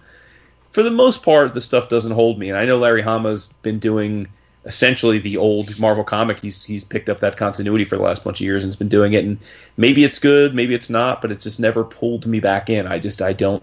In fact, as you two know, I've just went back and reread a bunch of the old Marvel G.I. Joe, and that was great, and I had a real fun time doing that, but it just the stuff that's come subsequent to that, I just have little to no interest in for whatever reason. And then on the superhero side, while I still like this character, we've talked about this before too. Everyone assumes I'm this like massive Deadpool mark, and I think more Deadpool appearances are bad than good. So I don't go out of my way to like if someone says, "Oh, Deadpool's making a guest appearance in a book," I have no compunction to go and check that book out. I presume every time I pick up a Deadpool book that I'm more likely not to like it than to like it. So right. Dap, you want me to jump in? Yeah. Okay. Yeah. Well, I have two answers. One is obvious, and I'll save that for the B part. But part A, when I love a character, I'll follow them wherever, and I'll at least give them a chance to win me over. Like love Rom, and while I wasn't entirely enamored with what IDW did with the character, I still read it, and I enjoyed it on a lazy level. Like I wasn't totally consumed with it, but I thought it wasn't bad. I really disliked what Cullen Bunn did with the Micronauts at IDW, and I think it's one of the reasons why I shy away from his books now, was because, I mean, the Micronauts were really bad. Like I don't want to shit on Cullen. He's a great writer, but how do you fuck up Micronauts? Really? So I detest the IDW Micronauts. What if that was a licensing thing? I don't know. Lucas would be involved with the Star Wars books. Yeah. I wonder if maybe the manufacturer was like, I was aghast. Like, how do you really make Micronauts not entertaining? I mean, seriously, when you consider everything else, I mean, Monsters Unleashed or Cullen's very, he's very good. Right. It's weird. Yeah. I just didn't. There was not a single grain of anything that I could take away from Micronauts. But it could be on me, whatever. For that reason, Micronauts is my top moment of characters that I really loved. Didn't hold the same magic for me, but and okay, the B part, and it's the obvious part, is Spider-Man. I just don't like what Marvel's doing with Spider-Man anymore. I don't like that there's 16,000 Spider-Men, or there's 16,000 variations on the theme. That doesn't bother me. You're watering it down, dude. I don't dislike Miles because Miles is a great character. I think Miles is great. Oh, Miles is fun. I just don't like what they're doing with the Peter Parker Spider-Man right now. Yeah, I mean, that's the pinnacle of my dislike for what's going on in the Spider-Verse. But I think the reason that there is a Spider-Verse to begin with, while it was entertaining at first, it's just beaten to death now. Spider-Gwen, Gwenpool, Venom Gwen, like stop. It's just too much. And none of it holds my interest. So Gwenpool's a completely different thing. You don't have to worry about it. But it's still Gwen. Right. No, but it's not Gwen Stacy. Oh, whatever. Yeah, but why is it called Gwen then? It's a different character. Because Jason explained it once. I think it's like Superboy Prime. She's like from an alternate Earth, and she knows everybody's identity. I'm not going to speak on it. He already has. Yeah, it's just too much. But the whole Gwenom thing is interesting to me because at least on that Earth, Earth 65, she was able. It's weird because I was getting Ghost Spider from the shop, and obviously that series ended. I'm thinking about just, even I have no interest at all in King of Black. I don't care about Null. Part of me wants to, because Sheena Maguire is still writing this miniseries. I'm tempted to get this 3-issue miniseries just to see Gwen's story continue. But she's that compelling of a character to you? Yeah, in the right hands. There's just something about. Because it's Gwen Stacy, and we can make all the jokes there because she's better than Mary Jane. But it's one of the. Well, there's a true. That's truth. Right there. So, but the idea that her, because I'm a fucking sucker for alternate Earths, but so where she's from, obviously, there's no Peter Parker, and I like and the way they've worked it is that she's still on Earth 65, but she comes to the 616 so she can go to school, and I like the interaction with her and the adult Peter now. It's weird. I like Peter Parker. I like Spider-Man when he shows up in other people's books. I'm just not feeling what Spencer's doing with the character. So because I've kind of because I'm aware of what's going on with Spider-Man, he's not, because I also have two. He's not on my list there. When Jason started talking about Deadpool, it made me think about Punisher, and I've kind of whatever. I'm fine with people who aren't Garth writing the character, but there's just the series by Cloonan wasn't working for me, and it has nothing to do with that the early issues being Dylan's last work on the character. It's just the where the story was going. I wasn't feeling. So I'll still check it out. I'll still Punisher book's coming out. Okay, great. Oh, Krasinski's drawing it. Never mind. But probably the big one for me would be Hal Jordan. I was. Okay, cool. He's one of the characters that's going to kind of stay the same after Flashpoint, and it's him in the Batman books. Their history is going to stay the same with the New 52, and you read the first issue and it's like homeboy's like hitting up Carol Ferris for like a car loan and shit, and I'm like, dude, that's not.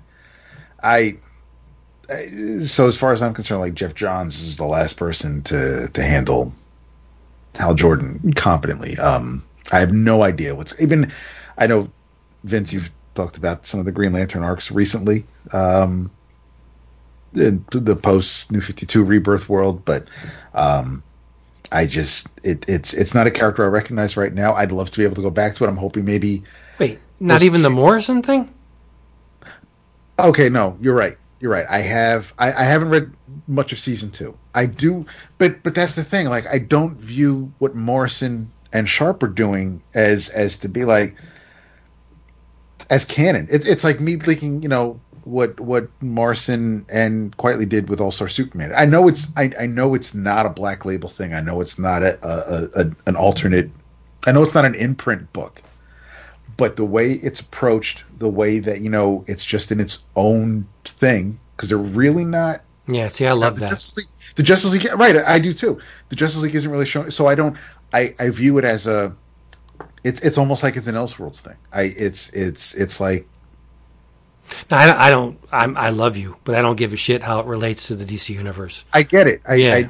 They're just great stories. But yeah, I mean, if I wanted to, like, I'm glad Morrison is writing that book. I'm glad Sharp is drawing it, and it's great. But yeah, it's because it is on the fringe for me. I don't view it as that. But for me, before Morrison took it on, I don't remember the last time I read a Green Lantern book. That's kind of that was really the, and it's weird because I'm waiting for season 2, I guess, to finish, because I read the first couple of issues and I read the Black Stars, and then I was like, all right, I'll just wait before it's done. So it's there. I know it exists, but it's kind of just on the fringe for me, and I don't. And yeah, I guess that is on me, because I know you don't care about being part of continuity. And I listen, that's not true. I don't care if it weaves itself into the big narrative of the DC universe. I love continuity. I mean, obviously, they're not doing Far Sector, but that's also a Young Animals thing. They're not. It's not like Tomasi or Gleason. It's not like anybody's doing another Green Lantern book that ties into the Justice League or anything. This is the only Green Lantern book with Hal Jordan out right now. So it should be counted as that. But because I view it as just it being its own thing. It's weird. Obviously it's the same character, but I don't see it as the same. It feels to me like it's a different character than what they started with the New 52. I'm not gonna press the point, but I don't get it. I know, and that's the main thing. That's part of what when I think about it. It's I know that this came up in the Slack as well with post Future State. What's going to happen? With the DC universe and the Omniverse and things like that, and it's like, and I'm all for it. I'm there. Whatever the DO had planned and lined up is obviously not in the works anymore. But I guess they're going to take some of the best parts of whatever his ideas were and try to put that in moving forward, and that's great. The idea is for you to want to be entertained and enjoy what you're spending your money on and coming back next month to continue the story. I am absolutely a continuity nerd. I appreciate that people recognize what came before. I don't want anybody to be beholden to it. Obviously Batman and Superman haven't been around. The characters in these books haven't been around since the 1930s. We're aware of that, but Tony Stark originally it happened in the Korean War. Now things have shifted where maybe it was the Gulf War. That's fine. Time is fluid. You don't want to really date the character because you don't want the character you're in love with to be 80 years old. That's cool, but I appreciate people recognizing stories that came before. So I when it comes to things like Christ on Infinite Earths or Hickman saying, everything happened. Everything may not matter, but everything kind of happened. And I'm going to tell my story based on those old stories. I'm going to take some ideas that happened in the past and build on it. I love that. I don't want everything to be, here's the launching pad. This is the jumping on point. This is your zero issue, and everything's new from here on out. I want to be entertained, but I like acknowledging the past. And that's one thing I love about comics is that you can do, nothing's set in stone, and they're all imaginary stories, man. They're just have fun with it. And if you can do that by it's like Bendis with Young Justice. It's like, the Connor Kent that we remember from the 90s, like we haven't seen him in a while. Well, Bendis is going to try to explain where he's been and what's been going on. I love that. Otherwise, I don't care about retcons as much. I don't care about, there's certain things I don't care about, but if you can acknowledge the past and play around with it, then it just like what they did with Convergence and bringing back our Superman that we're familiar with. That's the part of comic books that I enjoy. I have no idea where we are right now. What is that? What question was that? Are we? No, I mean, are we? Is it like? Was that your second? That was Green Lantern was kind of my second. Yeah. Okay. All right. Well, you said you were going to save it for the show, so we have to get this question in, which is from Jeff Carter. And he asks, out of all the hobbies out there, quilting, fly fishing, fixing up motorcycles, you name it, why do so many comic readers in particular worry about getting other people interested in the hobby? Why do you often hear, this would be a great book to hand to someone to get them interested in comics? My dad, for instance, is never worried about getting other people into gardening. He just likes it because he likes it. Same with my mom in quilt making and my neighbor in woodworking. What makes comics readers want everyone else to be comics readers? And I'll see. Then Vince had a thought there related to something DAP does, but I'll let them talk about that. But I mean, I think the obvious answer is because it's been a niche hobby reliant on nostalgia for almost our entire fandom. I mean, the move from the mass market periodical on the shelves of stores to the direct market made it an industry that even when the numbers say otherwise, have us all feeling we're like a bad economic cycle away from it going away. And we've all been trained and or brainwashed into thinking that we need to advocate for the industry because selfishly we want it to continue. And I think it takes a lot of deprogramming to explain to yourself that you don't owe the industry the advocacy. It's totally fine if you want to advocate for it. People advocate for things they love all the time, but you don't owe it to them, right? Like that is not an obligation. Your obligation is to participate as a consumer of the medium and enjoy it if that's what you want. But I think that's why I think we've always been an incestuous little circle group, and I think we always create in our heads, probably overdo the risks to the industry, right? Like, oh no, they're all being acquired by giant companies now, they're going to become obsolete, or oh no, the movies make them less relevant, so they don't need them anymore. It's like, and you know, to an extent, the readership of comics is much smaller than it has probably ever been in our lives. But as we talk about a lot, like even that, I'm not sure I buy into. I think the paying readership is much lower than it's been, but I don't see any evidence that there aren't hundreds of thousands of people that are reading comics on the regular and into them.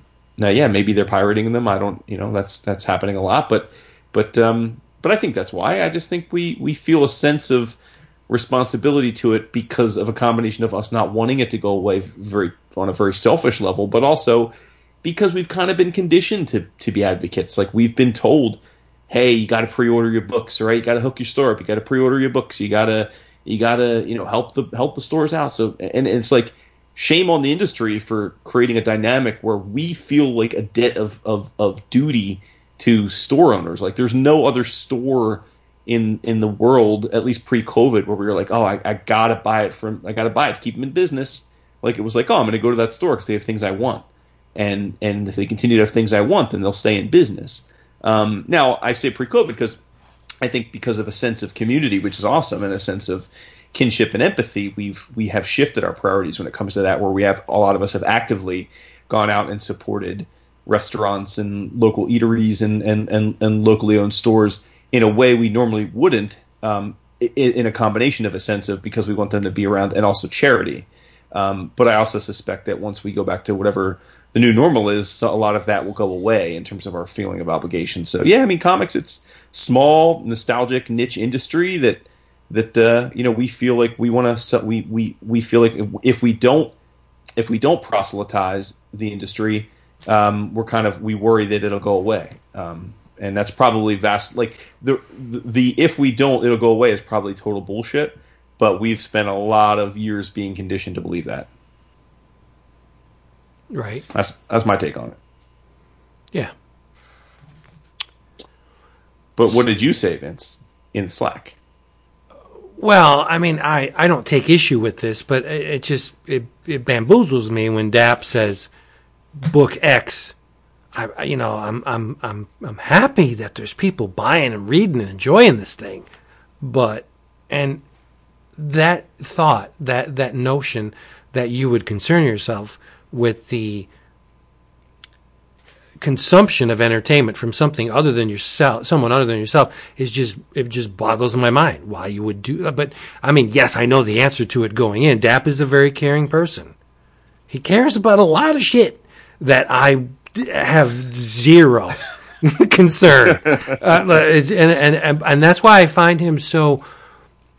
He's on the one hand, he's mesmerizing because the fact that one person can care as much as Dap does, and it's not a sham. I totally believe it to be true, which fuels the whole mesmerism thing. Like, he just makes me happy that he exists, that he has this much concern for people other than himself. But on the flip side, it's frustrating because I'm just like, is there something wrong with me? Why do I not care one iota that Jimmy, 2 states away, is enjoying, Batman Beyond? Like, I don't care. Buy it, love it, whatever. Do what you got to do to get through the day. It's no concern of mine, 0. But the fact that Dab does care, it's all those things and more to me. I could be cold at times, I get it, but I never once in my lifetime have I picked up any piece of art and thought, hope other people are enjoying this as much as I am. Like, what? I don't care. That's not even in the ballpark. 0. But part of the reason why I hope other people enjoy it as much as I do is because I want it to stick around. And obviously, if I'm the only person buying something and reading it, it doesn't matter. If I'm the only person spending money on it, it's not going to keep it afloat. So that's one thing. When I enjoy something and I hope other people are also enjoying it, that's one thing. Plus, that means we have something in common. I would love it if you two both enjoyed it, so this way it's something we could always talk about. But as long as other people are enjoying it, it means it hopefully has a chance to thrive. If I'm not enjoying it, and I say I'm glad other people are enjoying it, it's because obviously that's not for me, but it exists, and I'm glad other people are around to take it in. Why? Well, it's because obviously someone created it to put it out there. It's like, I get it that, you create things that are for you. That, if you create some music and you're just sitting there tapping on the hi-hat and you're like, this is great. I don't, no one else is going to hear this. This is just for me. That's cool. I'm all for creating art. That's selfish. That's for you. That's fine. I'm sure other people do it. I don't know how many painters are out there in the world that are just, splashing paint on a canvas, trying to be the next Pollock. Like, fuck it, I don't care who likes this. I made this. Mm-hmm. Well, hopefully they're all like that. But sure, they're not. Yes, you want to create things that you enjoy. If other people enjoy it too, that's cool. But yes, obviously you're putting something out there that you want to. That you're putting something out there that you love, and I love that. And hopefully that's something that other people can latch on to. And there's a commonality there. There's something that's connecting everyone, and I like the idea of people being brought together by something. And if, that hundreds of people are going into a movie theater to watch a movie, and and Captain America finally gets Mjolnir and finally says Avengers Assemble, and everybody fucking cheers. That's a great fucking feeling, and that's not something that is just owned by you. You're sharing that with other people. That's a huge moment, and that's something that you're happy to be a part of. Being at the stadium, seeing the Eagles win the Super Bowl is something Jason absolutely is going to remember for the rest of it. And seeing and being around other people who were there, that's a special moment. That's something that really can't be, it may not be explained by, you probably can't explain it if you weren't there. It's something that, you shared with other people. That's a specific moment in time. And if other people are enjoying something that you're enjoying, you're kind of part of a club. You all get it. And yeah, there are absolutely some things that, you want to be selfish about, you want to own, and that's just yours. You want to be Daffy Duck and just say it's mine, and that's cool. There are absolutely things like that I do, and I don't, when I find something, if I want something to be mine, and I don't, and I store it away somewhere in the fridge, I don't want my wife to find it. I don't want her to get it in my stash or something. That's just mine. I'm not sharing that with anybody. But there are times where, no, I want you to enjoy this with me. And it's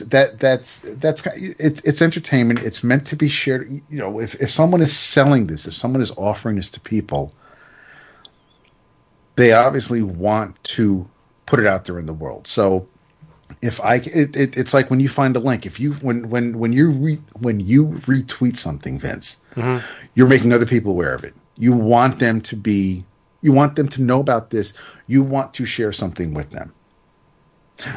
People may ignore it. People may just be like, all right, whatever, or people may try it and not care about it, but you still put it out there. And I don't think that's the same thing. I'm not saying it's the same thing, but you still wanted to share. Maybe you're just trying to promote someone else. Well, yeah. Say, hey, look at this freaking piece of plastic. I think it's cool.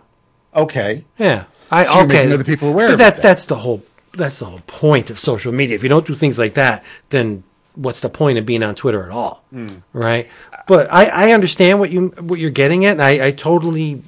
No, I don't understand, but I get that you would feel that way.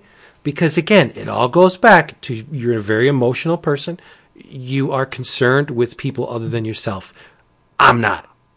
That's all. Yeah. I'm not. I'm concerned with that's not entirely true. No, it's not. You are concerned. No, you are concerned about a select. Yes. Few. You do care about other people. Come on. I care about people other than myself. It's just that there's a very, very shallow But obviously, pool. if Jason and I are talking about Gold Digger, that's not going to bother you. No, that's I don't fine. care. Right. I don't care. Yeah, I mean, I look at it more like when you, in this specific, like to me, when I read Vince's comment about what you say, Dap, like I took it to mean the second part of what you're saying, which is like, I feel like you often say that when it's something that you maybe weren't vibing on. But sure, he doesn't want to be mean. Hey, you do you know? Yeah. And I do take that tact a lot. I mean, I think, I can't remember what it was, but just a couple weeks ago, we were talking about something and you two were super into it and I wasn't. And you were like, oh, here. And I reach it there. Yeah. And I think because of our crazy, community that we have of people, many of which have become friends, like there are lots of times when we read a book, especially if it's something where we just say, hey, let's read this and talk about it, where I'm like, it's not my thing.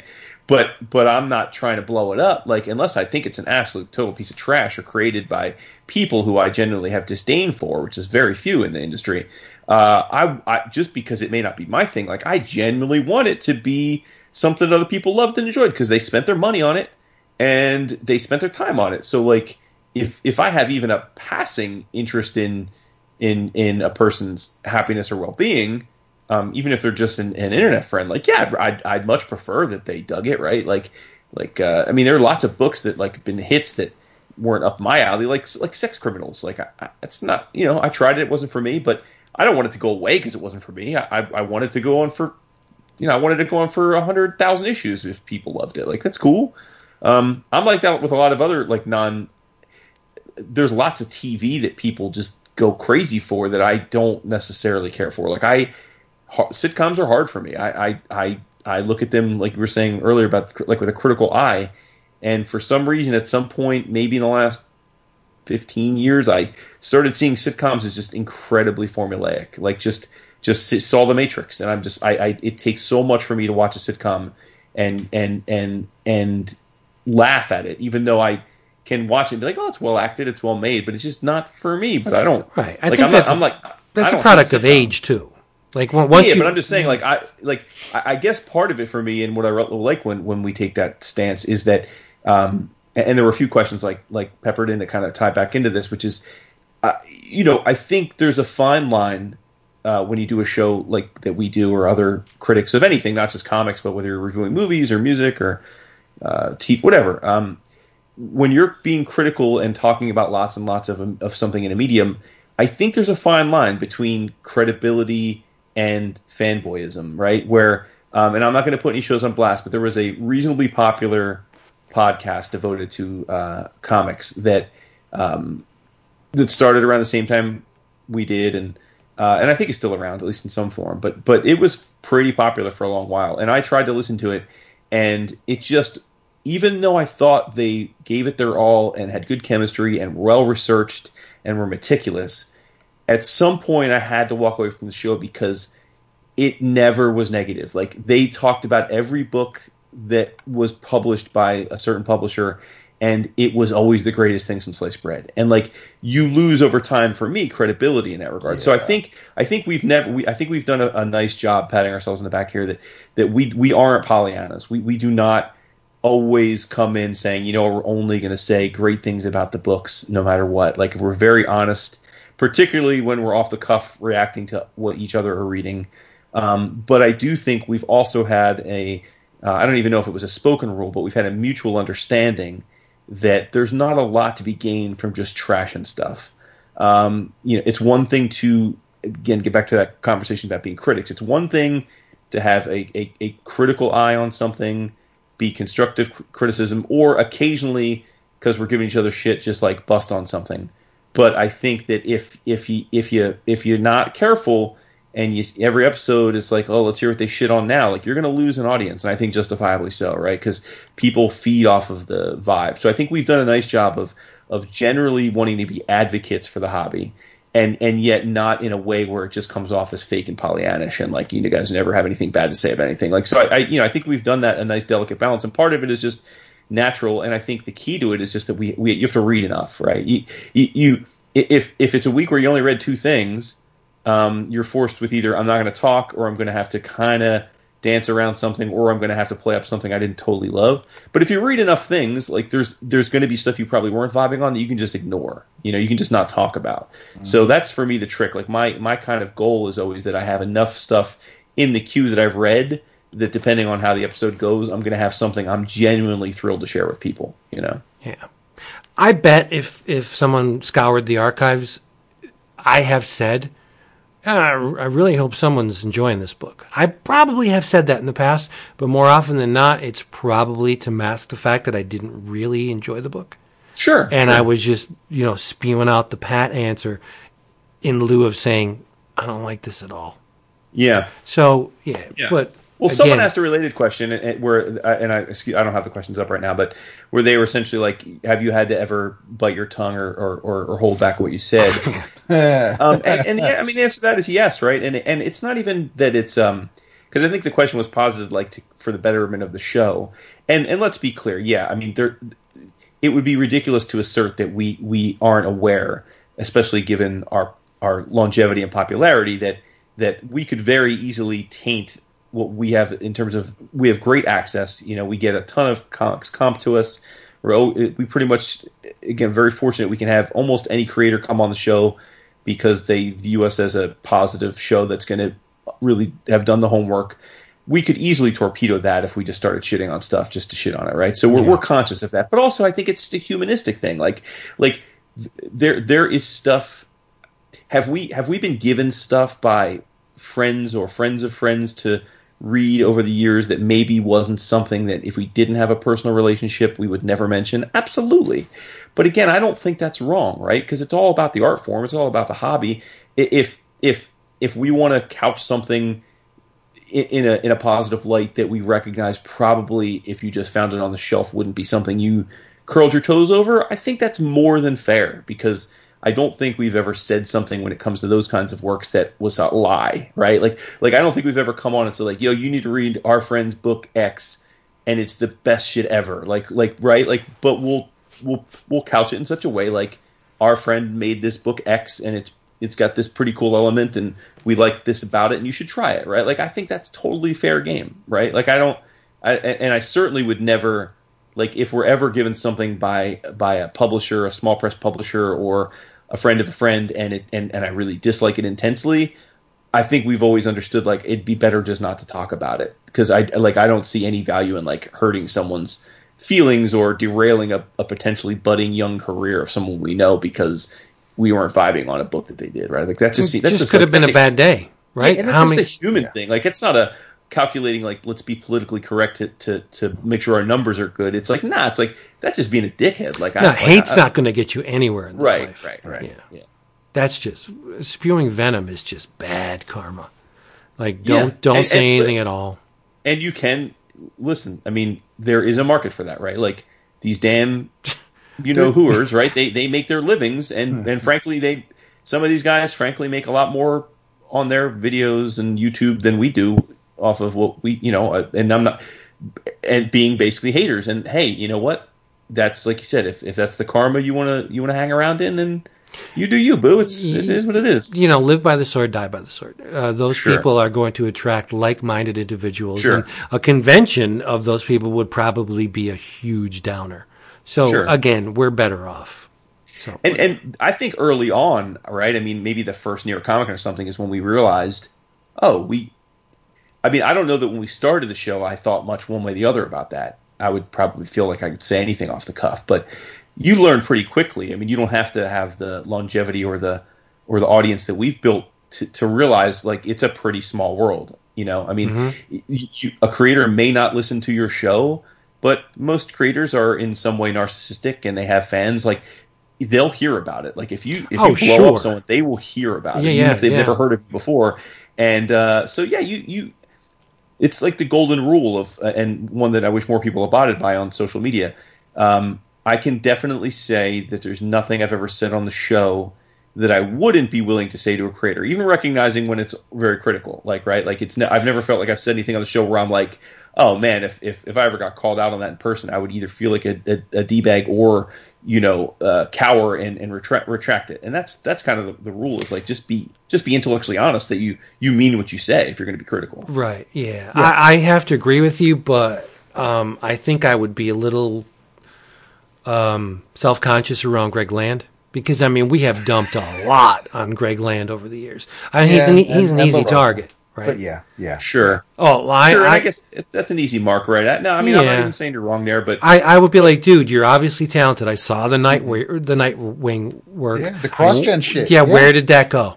Yeah. And why? Yeah. Now, even the cross-gen is very posy. But I was thinking of things of like where, you know, I mean, like again, I've been very critical of Tony Harris on the show, but that's because I have an issue with him as a person. He's a snake. Yeah. Right. Like actually, to be honest with you, I think he's actually quite a talented artist. That's just unfortunate that. Yeah. But and my point is I have been in a room with Tony Harris subsequent to my comments, and I don't know if he knows me or has heard of them, but if he ever like confronted me at the West End bar, I would have no problem being like, I stand by what I said. Like, I think you have done right.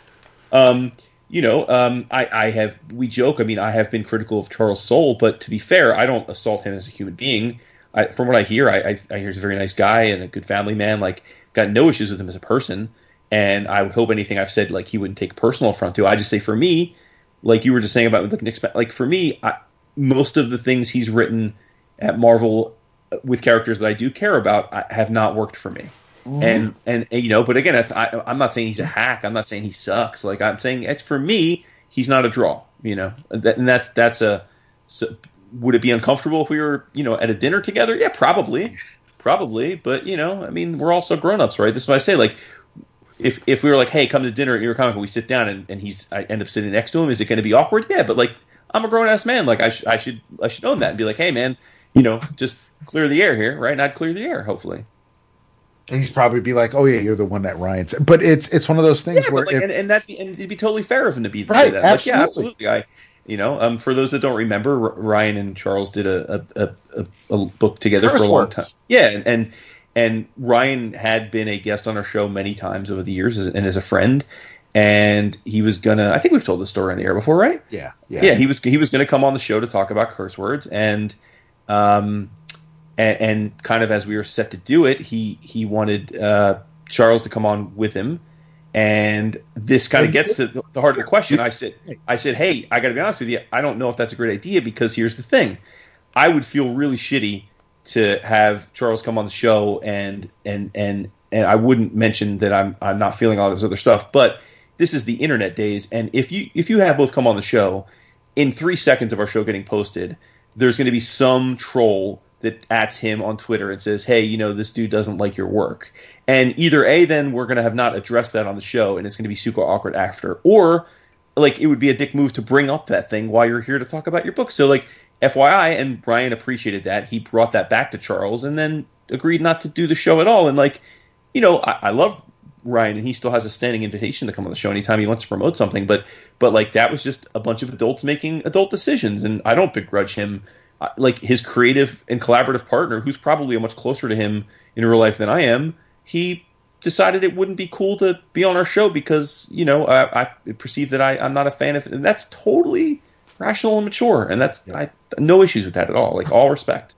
It's there. It's why I was pushing on the forum, back on the forum days. It's why I use my real name on all social media. It's if you're going to say something, if you're going to post something, then fucking stand by it. Just, there's no handle, there's no numbers after my name. It's when I really wanted everybody on the forum to use their real name. I know a bunch of people used handles, and that's cool. And when we were at cons, we knew who people were.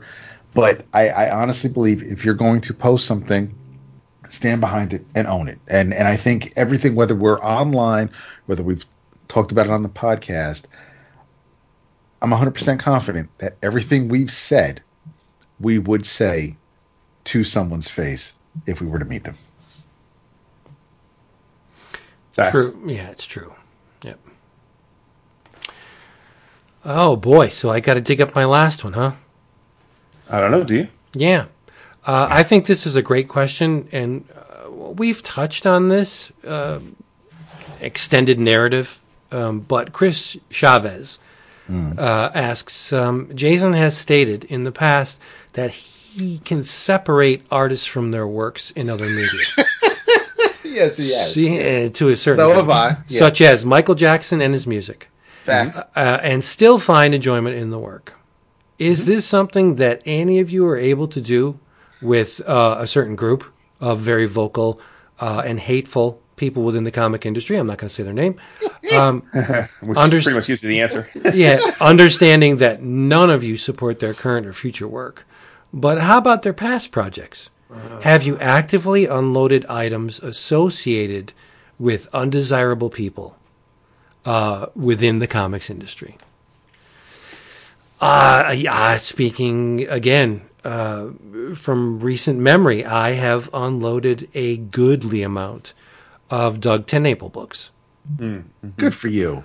I'm not going to front. I think Doug is stupid talented. He super is, man. He is insane. Yeah, for sure. Yeah. And I followed his career. I've funded 90% of his published works, from Earthworm Jim to Gear to Tommysaurus Rex, like all the way up. I pitched into his Kickstarters for the sketchbook project with the freaking hardcover but as soon as his stance on the LGB alternate, as soon as he let his politics and his religion and all that other stuff come to the fore, I'm just like, nah, I'm done. I can't give you any more money. As ridiculously talented as you are, I just can't. I'm not going to, pay for that hood ornament on whatever car you decide to buy. I'm just not going to do it. It sucks that Ethan Van Sciver is a complete asshat, because I would love to complete my Green Lantern books and giving money after the fact, and he's probably not going to get a dime for it, but just me looking at Ethan Van Sciver artwork is just like, I don't want to do that. I really don't want to do that. It's just a personal, I'm at the point in my life where I don't think twice. If I'm listening to XM radio and I got Ozzy's Boneyard on and they play Ted Nugent or fucking Pantera, boom, I'll change the channel. I'm not going to fill my ears with Ted Nugent. Right, or White Power Pantera. Was everybody in Pantera a Nazi? Probably not. But one of them is. Right. Yeah, and I'm just done. I'm not listening to them. Walk is a great song. Unfortunately, Phil is an idiot and a fucking racist. So whatever. I will not direct money towards people who spew hate. I'm not going to do it. Mm-hmm. I'm never. If I had all my Triangle era Superman, would I sell them again because Art T. Bear worked on them? No.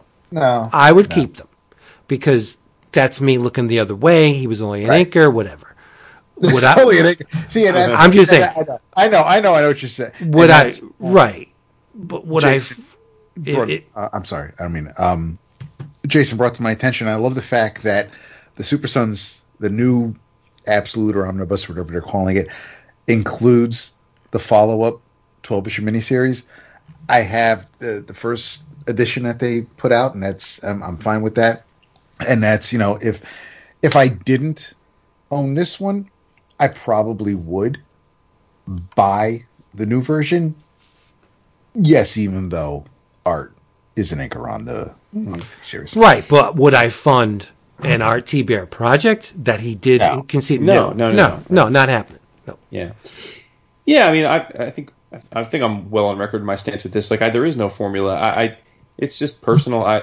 Some things rise to the level of it turns me off. Some I just seemingly can ignore, and I have thought about it. I do not think I have a set of rules that I'm following. It's just case by case. Like I've said before, they brought it up in I'll listen to Michael Jackson in 2 seconds without hesitation.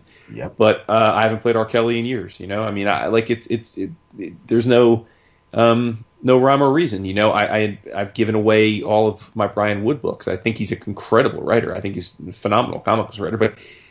But yeah, his actions turned me off. But sure, yeah, you're right. But I'm not actively dumping the comics I own that Art's inked, because that's a collaborative effort, right? And same thing with movies. I mean, Mel Gibson's an absolute d-bag. I don't want to give him money, but there you go. But I'll watch Lethal Weapon if it's on. Yeah. Because there's a presumption there for me, much like I always say with athletes. How many hundreds, if not thousands, of people work on a movie between the producers, the writers, directors, the people that help make the movie, the production crew, the act, right? So, sure, I understand that Mel Gibson's like the star of the film, but he's a small cog in the wheel of an artistic endeavor that I enjoyed. Would I go to a Mel Gibson one-man show on Broadway? No, I would not. Like, you know what I mean? Like, it's like especially too, like, it also, I think it does depend on if you've already enjoyed it or built up a nostalgia for it. I mean, I mean, there's things that you've already fallen in love with. It's hard to like fall out of love with them if they're, unless it's so clear that it's like solely identifiable as that person. Like, I think a very relevant one for this discussion in comics is Dave Sim, right? I mean, yeah, Dave is, I think it makes me sad now. I mean, I think Dave is not in a great place mentally these days, at least doesn't seem, but I mean, he was accused of things like misogynistic views for a long time. Even frankly, he was already had that stigma to him by the time I discovered Cerebus. And I enjoyed Cerebus incredibly, and I think it's an incredible work. And, I think like with many people, I really got into Cerebus because he would come on Comic Geek Speak and talk about the comic, like with them. He would do a walkthrough, and it was an incredible thing to hear the guy talk about his books. And, but that being said, like, I would have trouble, like, I haven't bought anything that he's put out in years, and I wouldn't like buy a sketch from him, or like buy something at his stand, at his table. So it's it.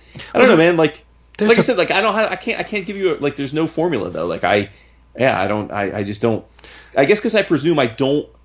It'd be one thing if like I knew the religious, social, political views of every person involved in everything that I consume, which would be exhausting, by the way, mentally exhausting. And then you can kind of like gauge it, but I don't, right? Like, I only know R.T. Bear's a D-bag because he's come out publicly as a D-bag. Like, like, I mean, like he made it so painfully obvious that I couldn't ignore it, Yeah. Right. But anyway. Yeah, but the Dave Sim thing, that's a mystery to me. Like, yes, if you go back and reread the bulk of Cerebus, his views on women are painfully obvious in hindsight. But his current stuff, like, he hardly draws anymore. He'll just take a Doré illustration, chop it up, and put a section of Doré's work in every panel with maybe a section of a Cerebus drawing, and he fashions some kind of stupid narrative around it. Like, and there's people that keep buying this. It's the same garbage every issue. It's just a Doré thing that he chops up, and I look at that as almost like a Patreon. Like who the fuck? What? No. Like people are supporting him because they want to support him. Sure, I get it. I can't understand any kind of entertainment value in any of the things that he does. Sure. Even if you were completely enamored with Cerebus, none of the current work it's not even a mere shadow of what he did on Cerebus. Yet in every previews, there's that Cerebus parody book that's, again, essentially 90% not his work. Right. That he's just putting this shiny, creamy, icky sim layer on it, and people are buying it, but whatever. And that even extends to like retail. I mean, I know, I just will not give Chick-fil-A $1. I like it. You could have the best damn chicken sandwich or Barilla pasta, but and it's just my personal opinion. Like, and again, I'm not like I'm not there. I am currently in a position where I live in a town where I am largely ostracized because I'm very critical of people who voted for Trump. It's no secret, and I've been very outspoken about it and unapologetic about how much it bothers me. And a lot of people take the tack of like, yeah, but like, so we're not going to be friends. And it's like, I'm not like, probably not like that matters that much to me. So like, but I'm not like, so it's not like that with Chick-fil-A. Like if my kid tells me he went to Chick-fil-A and had a sandwich with his friends, like I'm not gonna be like, what did you do that for? Like, do you. Just for me, like where I have lots of other ways I can spend my money on food. Yeah, I'm not gonna buy Yuengling beer. I'm not gonna go to Chick-fil-A. Like, and I'm not gonna buy stuff at Hobby Lobby. But that's just a personal choice.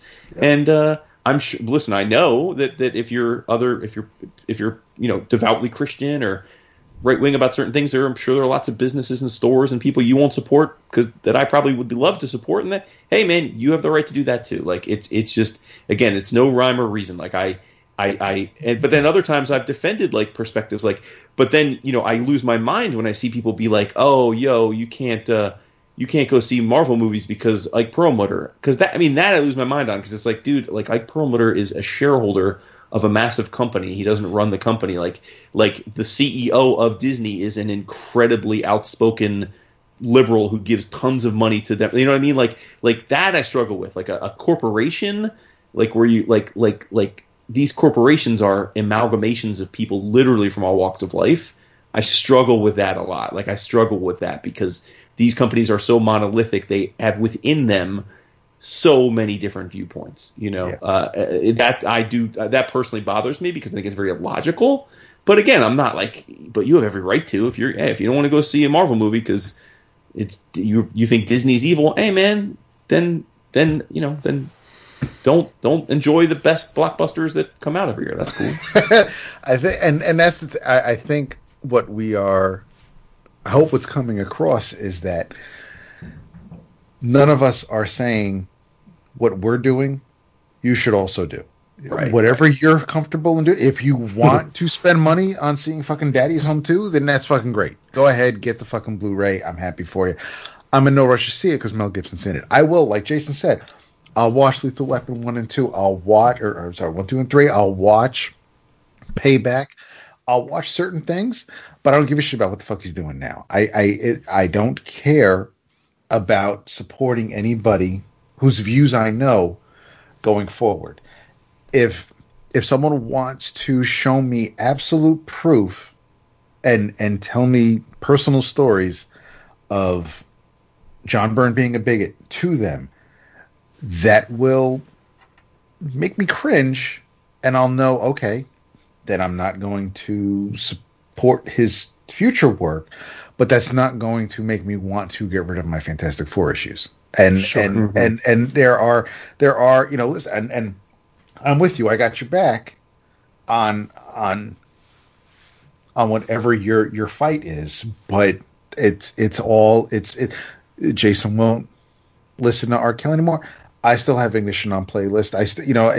And Michael Jackson's like that. That's never going away. Like he's always, Remember the Time's always going to be playing. And there are times where, so there's no, everybody has the line that they justify. Everybody, it's like, you might, yeah, Walmart might be a shitty company, but if they have an exclusive or if they got fucking some super sweet fucking Black Friday deals, I'm not going to say, yeah, that was a shit move for you, taking advantage of that. No, fucking, you do you. I'm not trying to live anybody else's life. I'm just trying to do what's best for me. And if that means I can put my money somewhere that's not going to benefit bigots or racists or people who want to stifle others, I'm not going to spend my money there, and that's all I can do. So, if I don't want to support, it absolutely, yeah, it sucks that, you know, one of the few absolutes I have, which is the Grant Morrison New X-Men,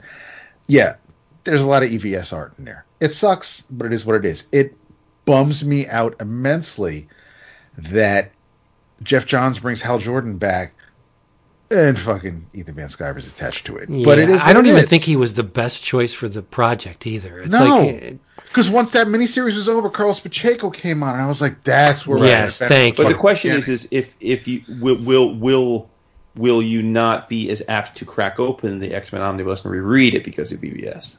But see, that's the thing. First of all, I haven't finished it yet, but it's not because of EVS. I haven't. It's just it's a big fucking court day. Why you gotta, dude, don't even do that, man? I know, I do that. You had to do it. And I've gotten through the EVS stuff, and it's just I need to get back to it. But no, is that something I think I probably, even once I finish it, will I go back and revisit every once in a while? I don't know. With everything else I still have to read, sure. I don't know. But, you know, will I crack open the first volume of the Byrne Fantastic Four? But yeah, probably. Yeah, I guess I'll be going back to that. Byrne's invisible to me. I mean, I know, but that's because he hasn't said or done anything to us, or we've seen anything in person. If Chris Cross, if Chris Williams or anybody else wants to say, you know, yeah, listen, he said shit. It's weird, man. I mean, like, it's still, that doesn't mean once I get these Man of Steel hardcovers in the house, I'm just gonna, like, you know, chuck them. It's still that's the 80s, man. That was me growing up. Like, that was me before I was oblivious to all this shit. And it doesn't negate it. Well, and also, I mean, like, even with the stuff that's going on now with the cancel culture. I mean, we've had a lot of very passionate discussions on the Slack with our EOC brethren about this, and we don't all see it the same way. I mean, to me, I think it's case by case, you know, like I think it's reasonable to, like, when these things happen, to say, you know what, like, let me understand, like, let me get a couple days with this. Let me see what else comes of it. If there's corroborating evidence, if there's more stories, if there's nuance, right? Yeah. And I just think that's a mature thing to do. Like, I'm not the prosecutor. I don't I don't need to make a declaration in the moment. It's like being a parent. Like, the worst thing you could do is just, like, react in the moment. You have to take a little minute and, like, compose yourself and think about, right? So it's like, and again, I'm not trying to take this in a tangent about cancel culture, other than to say that I think each thing is case by case, and it's also individual. If you want to never read, you know, a Jason Latour book again because of what happened, like, that's fine. But I would hope you're not going to be mad at me if I big up a book that he writes in a year, because, like, and again, to me, like, and again, this is personal for me. I don't think, like, I'm not canceling Jason. You know, like, I'm not saying that I think he did everything right. Absolutely, he's acknowledged he has not. Right? I'm not. Based on what I know, I'm not canceling Warren Ellis. Right? Like, personally, like, I'm not. Yeah. Again, I'm not saying he did everything right, and we don't even, like. But for me, I can still enjoy his work. I don't view him as this tragically flawed, evil person where the mere thought of reading something that he's written poisons it for me. There are people like that. I cannot buy or own a Justiniano comic book. Just can't. He's a great artist, but the dude is a pedophile. Like I can't do it, right? Like that I can't do. And it's like, we all have our own lines. And again, if you're on the other side of the camp, and, like, as soon as you hear something, and if there's any evidence that someone has been bad to anyone on any level, and you're done with them, that's totally your right. Sure. Like, as a consumer, you have the right to consume anything or not consume anything you want. But you got to admit, we allow a certain amount of rat hairs in the making of our hot dogs, right? Sometimes we do. But I'm saying, like, but I think the whole point of this conversation is there is, and I, like, even on my, like, I don't have rules. Like, I if someone were to challenge me on this, I'm sure you could very quickly come up with a million exceptions on both sides, where I'm probably overly critical and cancel someone and just don't want to deal with them, or I'm totally understanding. I just go with instinct, man. Like, I don't sweat it. Like, I revisit something or I don't. Like, I don't, you know. Right. But to get to the heart of the question, I think we're all aligned on the a-holes of the current comics world. Like, yeah, that's a movement I believe stands for toxic fandom, and so I will not support. Right. I will not knowingly support people who wear that flag. Absolutely not. That is something where I draw the line on a personal level. Same. Yeah. Unless that's the part I'm talking about. Like Dap said with Byrne. If Byrne turns out to be evidence. Oh, you mean if you find out someone? Oh, yeah. If Byrne turned out to be the most toxic mastermind behind all of the CG, I'd be that's unfortunate, but fucking Man of Steel. I'm done. Right. No, Give me that. That's interesting. I mean, right? If someone I really loved, like if, and again, I don't even want to play that game because if you throw a name out, people. But if you take one of the 3 or 4 biggest writers in comics now that by all accounts has no affiliation and found out like some scathing article, right? Right. Yeah. I mean, but but then I can't think of was it IDW or was it which publisher has gotten Dynamite? Yeah. Now again, I don't read much Dynamite, so I had no skin in that game. But I thought that was a little ridiculous. And that's why just because the dude owns the thing and is the publisher, and I understand then by definition, if you're buying a Dynamite comic, you're helping him financially. Dynamite's a big company, dude, and like you're more directly helping the creators who are making that comic, and you're more directly helping the writers and the editors that are fucking trying to literally pay their rent. Like, so it's like I'm not saying again if it was a line in the sand for you, I'm not going to be mad at you, but it's like okay, but I don't like to me that's not a line I'm not going there. Like I'm not writing off an entire publisher, right? Because the CEO seemed to lean a certain way politically, right? And I know I believe Vince had. I don't want to say hesitation. There were some reservations. I questioned it. Yeah. Even though Lee Weeks is doing some phenomenal work on the covers, and you love the character, and I don't know what the interior art is like, but when you have someone like Lobdell writing Green Hornet, that's enough for me. That's enough to give me pause because I don't love Green Hornet as much as you do, even though I love Lee Weeks. But if you're down for the character and you like what's going on with it, then by all means, I support you enjoying it. And if you want to talk about it on the show, then absolutely. And I did. And that was one of my reservations was like, should I really be talking about this? And I said, you know what? I'm a big ass hypocrite because I say no way, none of this CG stuff. But I look at Dynamite's output and I'm like Red Sonja, Vampirella, friggin' Mars Attacks, the Green Hornet, Doc Savage, the Shadow. I'm done. I gotta. It's like, listen, just because Nick might be in league with them, the people he's paying to tell these stories, you're supporting them. And I'm Jay Lee, stop! Look at this work; it's gorgeous, and yeah. Well, I mean, again, we don't have to get specifics, but like the Jay Lee thing is a perfect example because that really came to light because of our good friend Tom, who was just on the show, right? Like he took issue with it, and then to Tom's immense credit, and I think this is the thing I'm always saying to my kids, right? Like we are all fallible, we all make mistakes. I think an important measure of being a good person is to be able to acknowledge when you've made a mistake and say I screwed up. And Tom has come publicly and said he overreacted and is fine with Jay, and I think that was important for him to do because that was cancel culture at its worst, right? No one, 98% of people weighing in on the internet about that did not know Jay Lee from a hole in the wall, like in terms of his personal views until that moment. And even if you heard the whole story now and you're like, it's still a little sus, like, okay, maybe it is, like, we're only taking him at his word, but like, it's just like, all right, dude, but like, I have trouble drawing the line when it's like these tendrils of like, well, he kind of knows someone and he should know better than that. It's like, nah, dude, like, really? Because like we had RT Bear on the show. Yeah. I mean, we didn't know. Like, I mean, first of all, that whole movement didn't exist then, but like he was the same person. Like he had the same. I'm sure in his head. He behaved though. No. But my point is back then there was no reason for us to have any idea of what his political or social leanings were. Right. But I'm sure they were the same then, right? Like if we had pressed them, like we just had no reason to know it one way or the other. So it's like, like. I guess my point is like, man, like we got to stop holding ourselves like as human beings to be perfect because none of us are perfect, man. Like there's not a day that goes by that I don't make a mistake, So it's like, God, like, you just, I think for me, I've really tried hard and it's very hard at moments like this with the election, but like to have more empathy to other people's situations. But there is a line, right? There is a line. And it does sound hypocritical when I'm basically writing off an entire half of the country that voted for Trump, but it is what it is, man. Like in my mind, it makes sense. Like that algebra makes sense to me, And if you want to tell me I'm full of shit for it, like in your view, I probably am. Like I can't tell you you're wrong, you know? Like it sounds ridiculous, but I've said this many times. Like, don't come up to me at a con and we're having drinks after, like, be like, oh, and by the way, I voted for Trump, so you can, and because I'll be like, all right, well then, thanks for the beer, but now we're not going to talk. Like that's just, again, I understand it probably sounds ridiculous.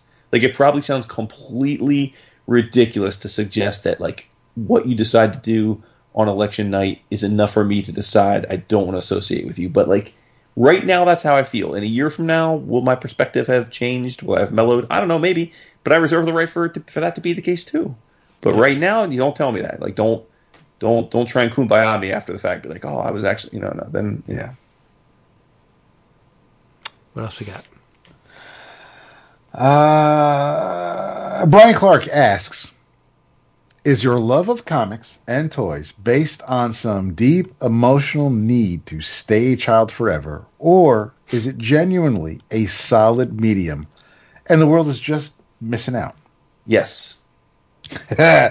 Yeah, that's kind of my feeling. I mean, listen, I mean, we just got them talking about, Man of Steel for a second. And I mean, there are things where if I'm reading a comic book, I absolutely, like, I'm enjoying the Bendis stuff on Superman because it reminds me of what Byrne and Jurgens and Weezy and Ordway and everybody did on Superman. So it's bringing me back to my teenage years. There are times where, if I'm watching a movie, and even the MCU stuff, something will trigger it, and I'm back to, reading the old Stern Avengers work or whatever. It's like part of what I'm enjoying is a callback to my younger days, and it makes me smile, and it's something that brings me joy because these were good times, and I want to.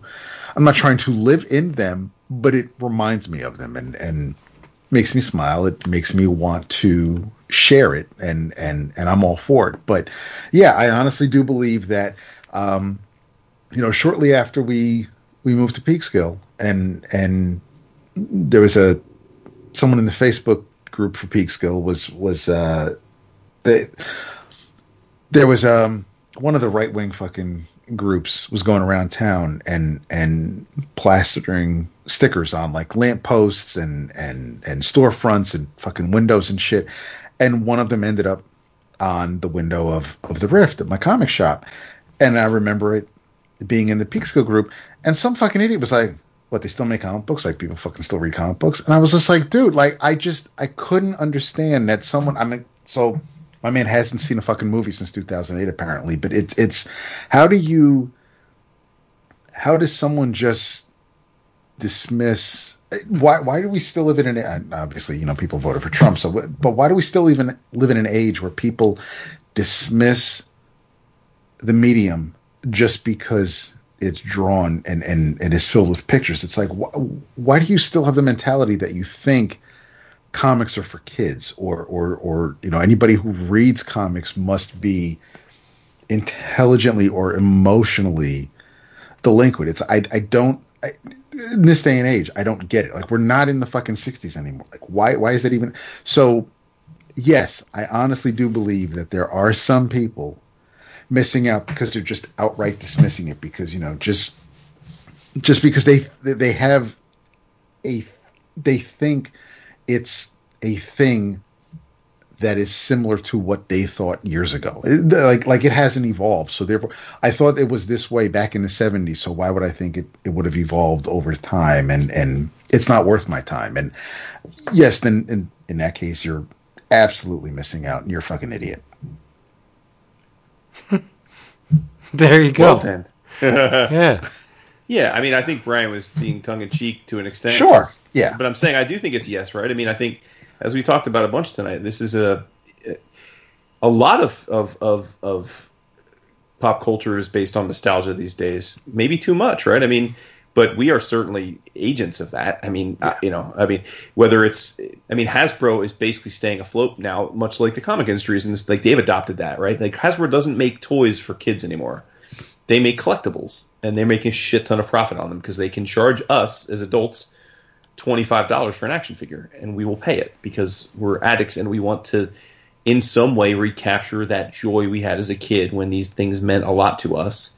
it is illogical and it's silly, but yeah, I mean, that's absolutely a huge part of it, right? And but on the other hand, I mean, I think that we all would hope we're advocates of this each week, that the medium of comics is so far and so much more and so more vibrant and broader and frankly everlasting than the comics that we particularly are nostalgic for. I mean, we're never going to not talk about those because they do hold a special place in our heart, but regardless of those never existing or going away, the medium is fantastic. And if I had one wish, if I was made overlord of everything, I would still like for the average person to better appreciate and understand what graphic storytelling can be. Because I still think it's much better than it was, absolutely. But I still think there's a big chunk of people that either through ignorance or just because they haven't been presented with the alternative, just don't even have any idea how amazing a graphic novel can be, or a collected edition of a comic run. Like, they just don't even understand and what a vast array of different types of subjects and presentations and structures are out there for comics, right? That aren't just, hero saves the day, which is, just one small subset of the medium. So I think it's both. Yeah, and I mean, going back to your Hasbro comment, is Disney making The Mandalorian for people who enjoyed the last three Star Wars movies, or is it for us who were there when we saw Empire Strikes Back and Return of the Jedi in the theater? Why would you make The Mandalorian if you weren't trying to get that nostalgia factor to kick in? Definitely. I take issue with the fact that you says graphic storytelling better now than before. That's just crazy talk. But wait, who said that? You just did. No, I didn't. What did you say? You didn't say. You said that the storytelling now is better than it was in the past. No, I did not. What did you say? I said people's understanding in general of that comics are not just for kids or just something stupid. We're a lot better now than we were 20 years ago in that regard. But gotcha. I think we still have a long way to go. Gotcha. All right. I still think there's still a lot of people that are just unaware or still ignorant to it. Yeah, all right, I'll agree with that. But damn, Vince looking for a fight where there isn't. No. Because if that came out your mouth, I'm just like, yeah, okay, this is just silly talk. I may be 55, but the little man that lives inside my brain is still 16. There you go. Mm-hmm. Sure. So yeah, is that everything that I've loved when I was 16, I still love now. I'm not trying to recapture the 16. I just have never progressed beyond that point. I'm driven. I'm motivated by art almost exclusively. So if you dig, I said to both of you, if you dig something out of the long box and you bought it when it came out, you bought it when 20 years ago, whatever, and you read it when it was new, and if you were to flip through it now, would you? Well, I mean, it really would depend on what it is, but I mean, are you transported back to when you bought it, or are you like, this is what kept me coming back to the house? Like, I mean, there are certain things where if I read something, like I'm brought back to it. I don't look at anything I bought when it was new as something that's like, well, this didn't age well. It's weird. They're just, I can watch movies or something and realize that, or comedians and be like, yeah, that's not, I wouldn't do that today. But comics is just kind of a different thing for me. I'll go through long boxes and find something from the 80s. If I flip through some issues of Millennium or Legends, I'm like, this is all great, man. This is gravy. It doesn't even have to be a comic. I could look at an ad from a certain period of time and remember exactly where I was, what I was doing. And yes. Yeah. One man who's almost directly responsible for that is Gaspar Saldino. Those old Marvel ads with the half-page ads in the back of the Marvel magazines, like, those are burned into my brain. He was like the only letterer who actually like signed his name in the credits box. Yeah, Gaspar. That was great. Yeah. And I can remember this is tangentially comics related, but if you showed me an issue of the Monster Times, I could tell you exactly where I was, where I got it, what happened to me while I was reading, like Monster Times obviously is a tabloid format, newspaper like Monster magazine. And, you had to unfold it like a newspaper to read it. And the damn thing, if you were reading it outside in the breeze, it was hard to read because the wind, blah, blah, blah. And I can remember each instance of me getting frustrated with it because I was reading on the back porch. Like, those are the things that never leave you. And people who don't understand will never understand. It's true. I mean, I didn't read Monster Times, but you saying that reminds me of issues of Kerrang that I would buy from the fucking record shop next to the high school. Right. Yep. Cream. Your Kerrang is my Cream because I'm older than you. Because I was too young for Cream. Cream was before my time, and it's not to date you. It's just when it was, because when I was going to high school, it was all about Maiden and Leopard and like Van Halen and so that's what drew me to the record store, and that was the magazine that he had available, and I fucking bought every goddamn issue. Ryan Brownie should have been a guest on this episode because there is a shit ton of tangents in this mother.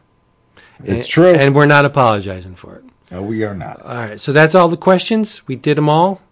Well, we didn't do them all, but no, we didn't. Do them well, all. No, we did three each, right? Yeah, we did. We had fun doing this. Yes, and we want to thank everybody, all the slackers who participated in this. If your question wasn't answered this time around, we'll probably save it, and in lieu of me asking or someone else asking again for questions, we'll just dip into this thread again.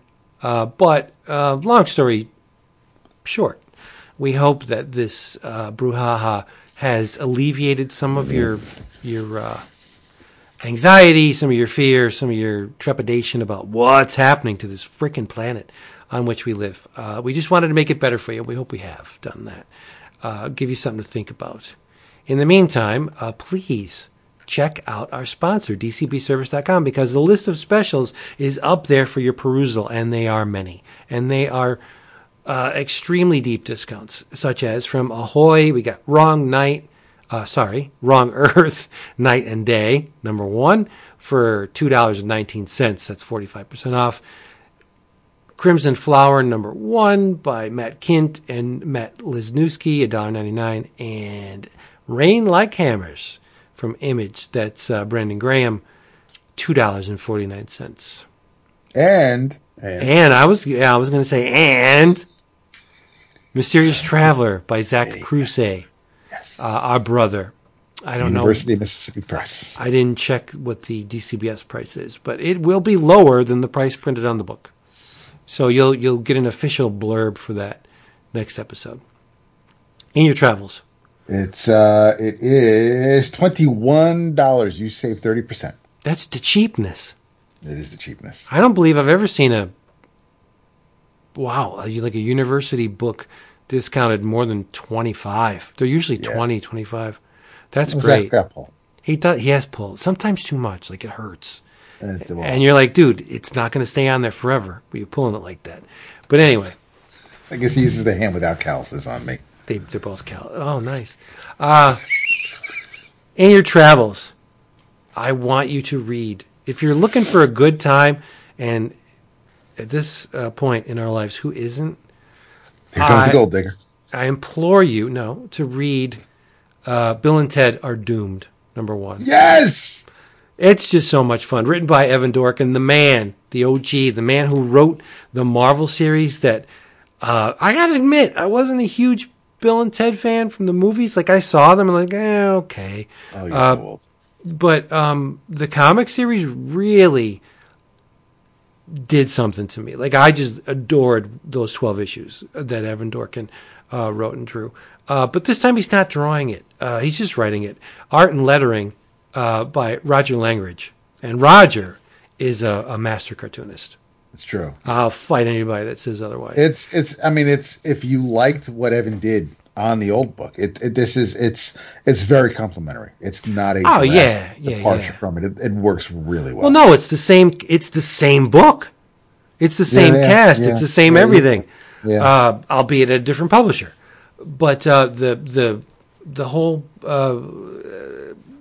premise is San Dimas' own Wild Stallions are back, and our buddies, Bill S. Preston and Ted Theodore Logan, Esquire, there's a problem.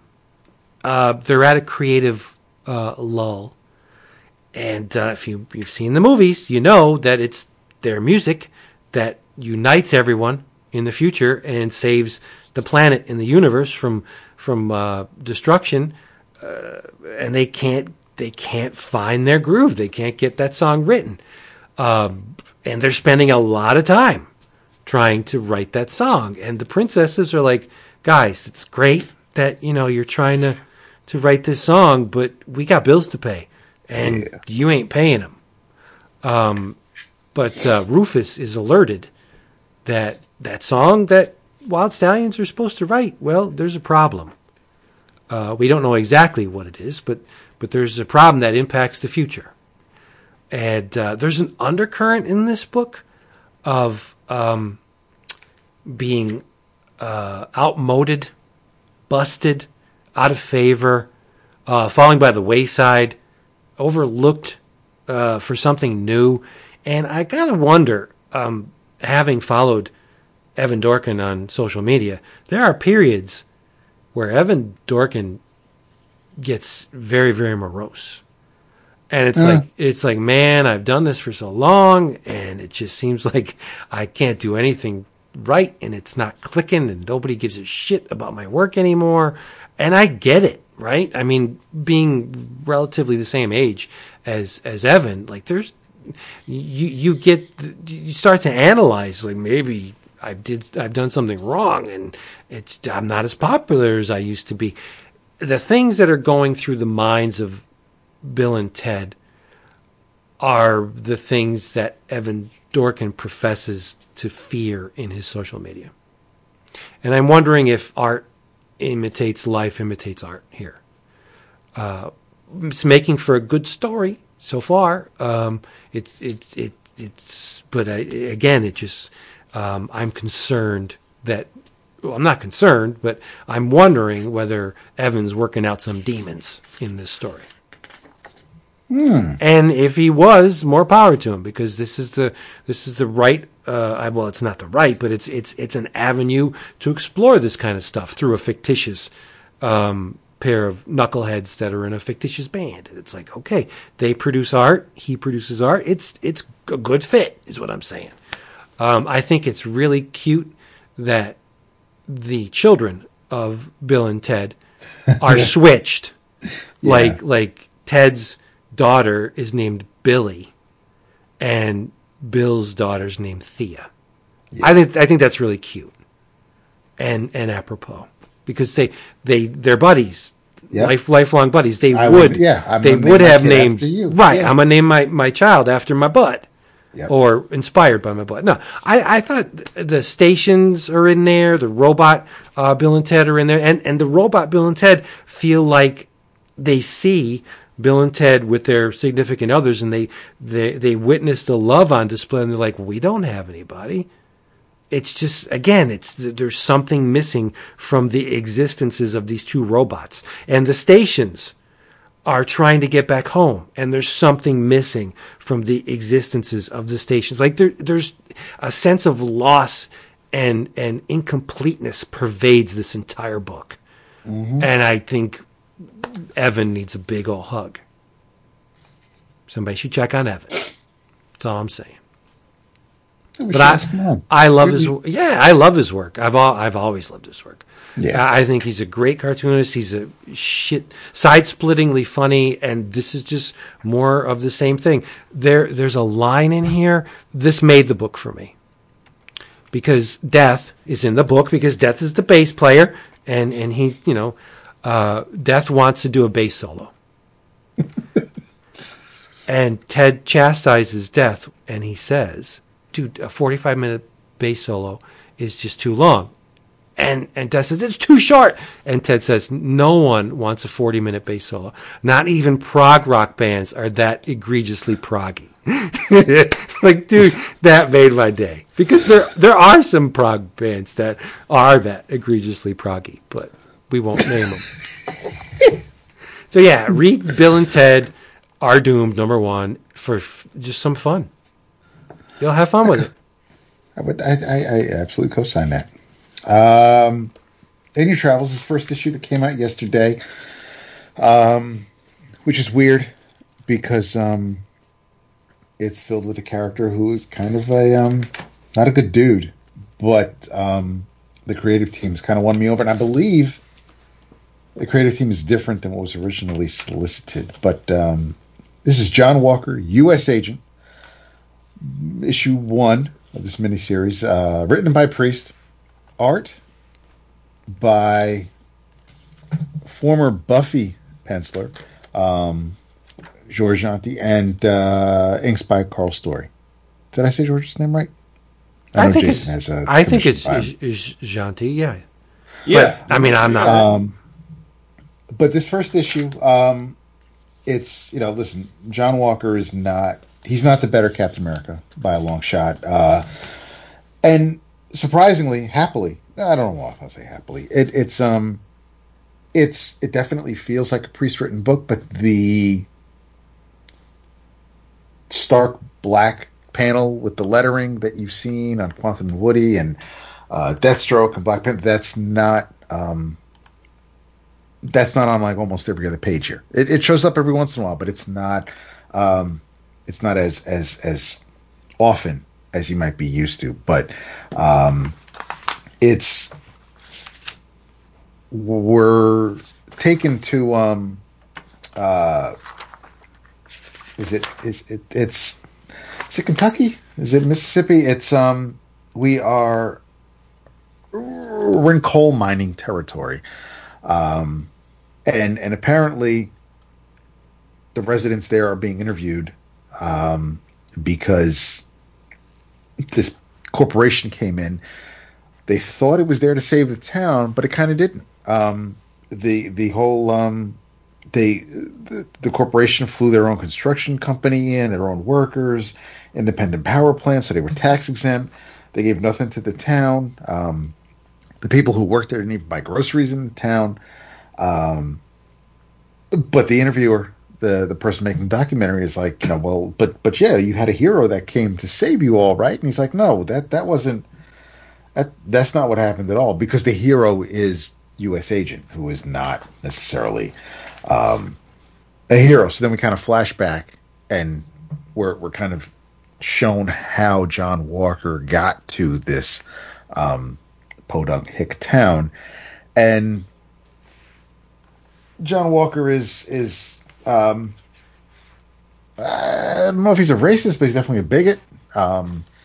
He is, S.H.I.E.L.D. is kind of not a thing, and he's activated into service, and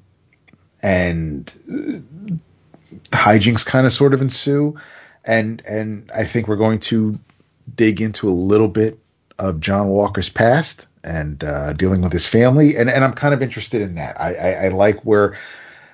I definitely like what Priest has set up here. The art is fantastic. I am absolutely not buying this because I'm a fan of the character. John Walker has never been really someone who was like, oh snap, he's like, it's like D-Man or Dr. Druid. It's like, oh cool, he's here. So it's not. I'm totally buying this for Priest and because Marco Checchetto is doing some fantastic cover work. But I was quite happy. I'm not even going to say I was pleasantly surprised. I knew Priest was going to tell a cool enough story, at least for a first issue, to get you hooked, and he did. I quite happy with the first issue of U.S. Agent. So in your travels, if you're so inclined, I would definitely give U.S. Agent a shot. See, I was going to amend your assessment of the book by saying I am extremely superficial and I would never have picked this book up because I do not like that cover one bit. That cover attracts zero. I just don't know what it is. Checchetto's, I think Checchetto's very good. Yes, but that cover, nah. There's something about it. It does the inverse. It repels me. I would never pick up the book. I mean, the cover is fitting for the character, and I'm looking at it and I like how he has the left leg on, his foot is on the wrist of one of the dudes going for the gun, and which is something that you might not normally recognize if you're just focused on Homeboy, kind of like cheering with the beer. But no, I get it. It's just when you get to the last page, the second issue cover looks pretty spiffy. I'm just I just love Checchetto, and it bothers me that he's he's on I've been missing his work. That what? Yeah, he's on Daredevil. Right, Yeah. right. Because of who's writing that. So Right. it's like, I love fucking Daredevil, and fucking Checchetto was fantastic on Punisher, and I love his Daredevil look. But there's no fucking way in hell I'm reading that. Jason. Yes, sir. In Your Travels, a fun little book that made by longtime comics friend Kenny Keel from Oni Press, Smooth City. It was written and drawn by Kenny, and it is a story about 4 young gentlemen, Ray, Ronnie, Mikey, and Vinny, a.k.a. Smooth City, and they are an aspiring boy band in the 90s. And it's basically their journey from young bucks trying to get a mixtape discovered, get a manager, to their rise to stardom and then to infamy. And it was just awesome. I mean, very much a book where I think you have to have, there's that word again, nostalgia for that period of time and music. I know Dap was a big fan of that type of music. I know Vince was not, so this would not be a book I think Vince would immediately be drawn to. I think Dap would enjoy it very much. But if you were into 90s R&B, particularly New Jack Swing, this is a love letter to that. Yeah, it's a love letter to New Jack Swing. I mean, they're aspiring boy band who play that New Jack Swing music, and it's their Kenny's artistic style is a lot of people have evoked it to like an Archie style. That is true. I mean, he definitely, I think, is a little more creative and graphic art, a little more pop art graphic-y when it comes to the anatomy. I mean, he uses a lot of wide bodies and really long limbs and stuff, which I like a lot. But it was a blast. It basically hit that nerve for me of a period of my life where I was in high school and then college, where I was very much into that scene. And, it felt a lot to me, and this will be a good litmus test for whether this book might be for you. If you were around to appreciate the Kid and Play movies, House Party. Yeah, then you'll love this book. I mean, it has that kind of vibe. It doesn't take itself too seriously. It pours itself and takes a bath in all of the trappings of that time period, from the clothes to the music to the lingo and the slang and again. So for me, it felt like putting on a fresh pair of Z Cavariccis. For someone who has no pull toward that era of music and pop culture, I don't know, maybe it's not for you, but hopefully there are enough people out there that it is for, because it was great, and I haven't seen a lot of people talk about it. It came out in mid-October from Oni, and I really would love for more people to give this a try, or at least hear a little more buzz about it, because I think Kenny did great work on it. So once again, it's Smooth City, Smoove, by Oni Press, written and drawn by Kenny Keel, and it is $20. $20 for like about 200 pages. So probably cost you, I'm guessing, I haven't double checked, will probably cost you $12 in stock trades. First impression, Street Poet Ray. Okay. I could be totally off, but that's just, and I'm not saying the art is exactly like that, but I'm just getting a Street Poet Ray vibe from this, which is not a bad thing. I mean, I enjoyed that book. I didn't understand most of it because I'm not, I'm not down with the then I wasn't in that world, but whatever. I like the colors on this thing. I think graphically it's very strong, but it's suffice to say it would not connect with me like it connects with you. No, definitely. Yeah, no. Yeah. I mean, not visually, I think it's cool. Mm-hmm.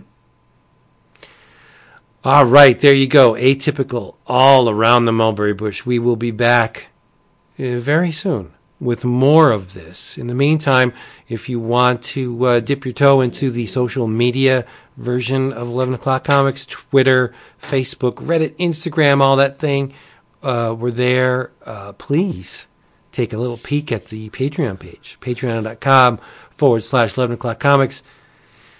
As usual, it bears repeating because it's a hell of a lot of fun to trip someone up when they're trying to do the right thing. Say goodnight.